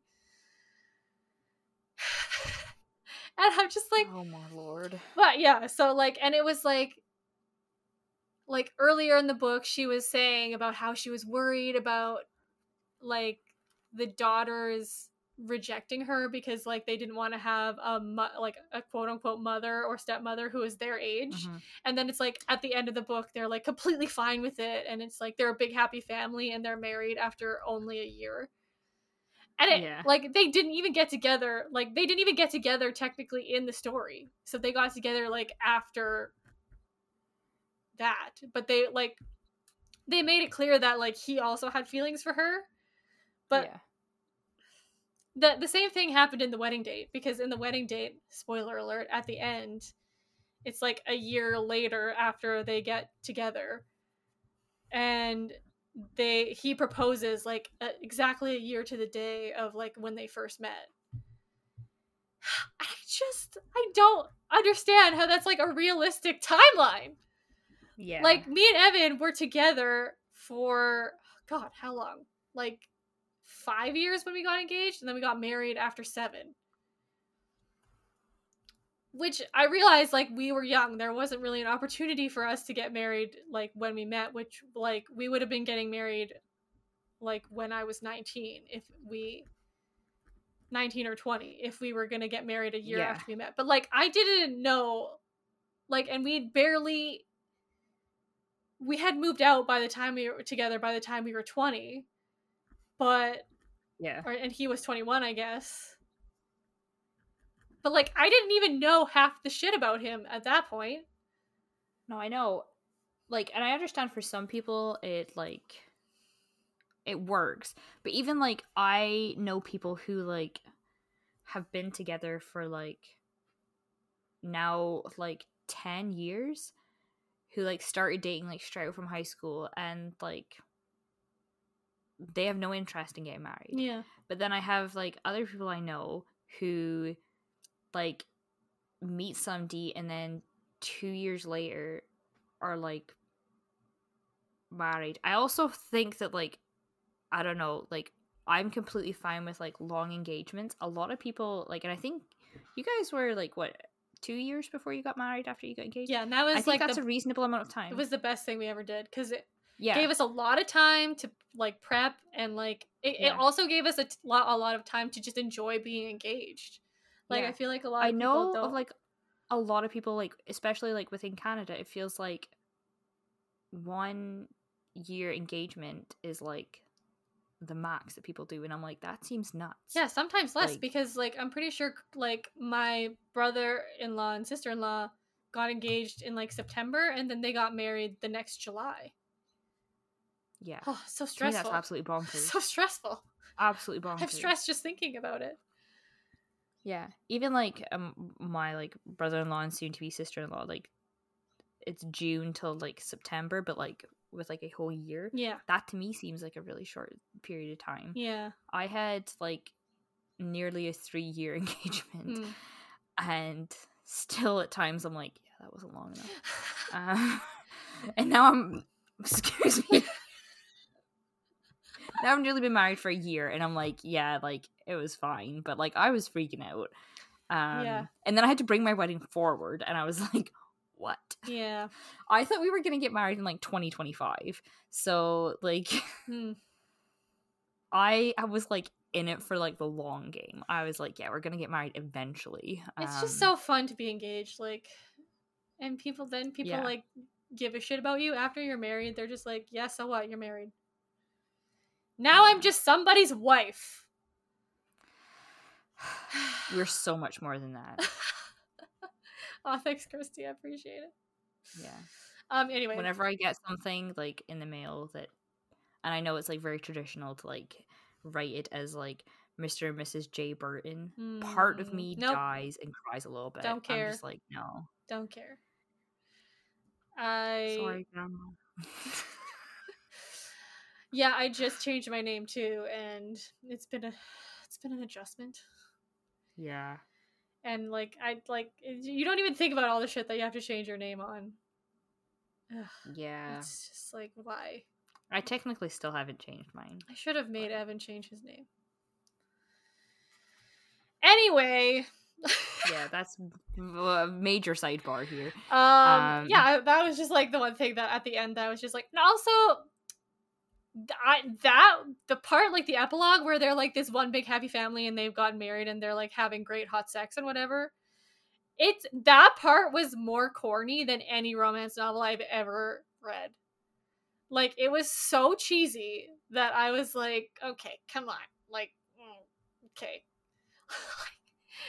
And I just found that like interesting that a book written by a man would like have that happy of an ending. I don't know, maybe that doesn't make sense. One of my favorite, like, I'd say romance like books of all time, One Day, it's written by a guy, but like, true,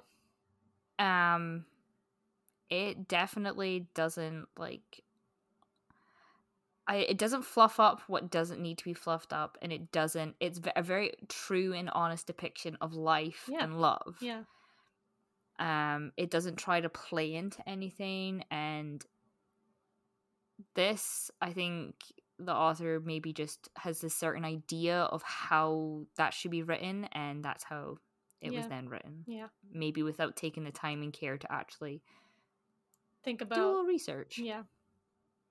Yeah, so that was just my little thing at the end that kind of peeved me off. But like I said, ultimately, I really liked the book. Like, I had a good time. It was a good adventure. It was kind of an interesting way to read a book. Like, I've never really read a book kind of in that style where it was kind of hour by hour. It's kind of like 24, which I've never watched, but I've heard that that's how like the seasons went. It was like an hour in the day, and there was like 24 episodes a season.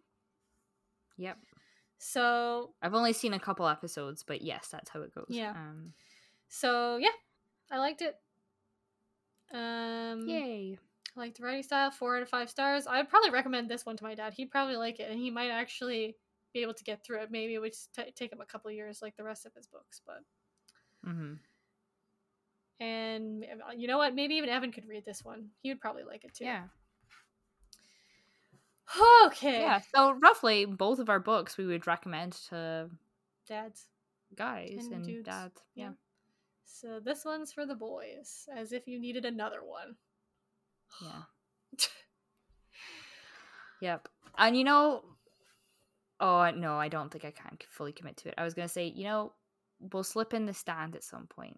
Peace Jordan. But then I remember what it's about, and then I'm like, nah. Mm-mm. I don't know. That was my first Stephen King book, and I would be willing to read another one by him, but The Stand was like, oh god, I think it was like twice as long as it needed to be. I'm sorry, Jordan. We've already talked about this, but oh my god. It was... Yeah. And like the end was actually interesting, but like to get to the end was like way too long, I thought. Yeah. I also bought Joseph the Colorado Kid, which is like this size. So Stephen King? Stephen King. Yeah. Okay, so he has It shorter sits ones. beside it, and it looks hilarious because it's this tiny little book, and then it is huge. like huge. Yeah. Oh my god, well, this was a long one again. And this time we didn't even talk for 2 hours beforehand like we normally do. I know. We like, what was it? 20 minutes? Yeah. And then we got down to it. Yeah. Yeah.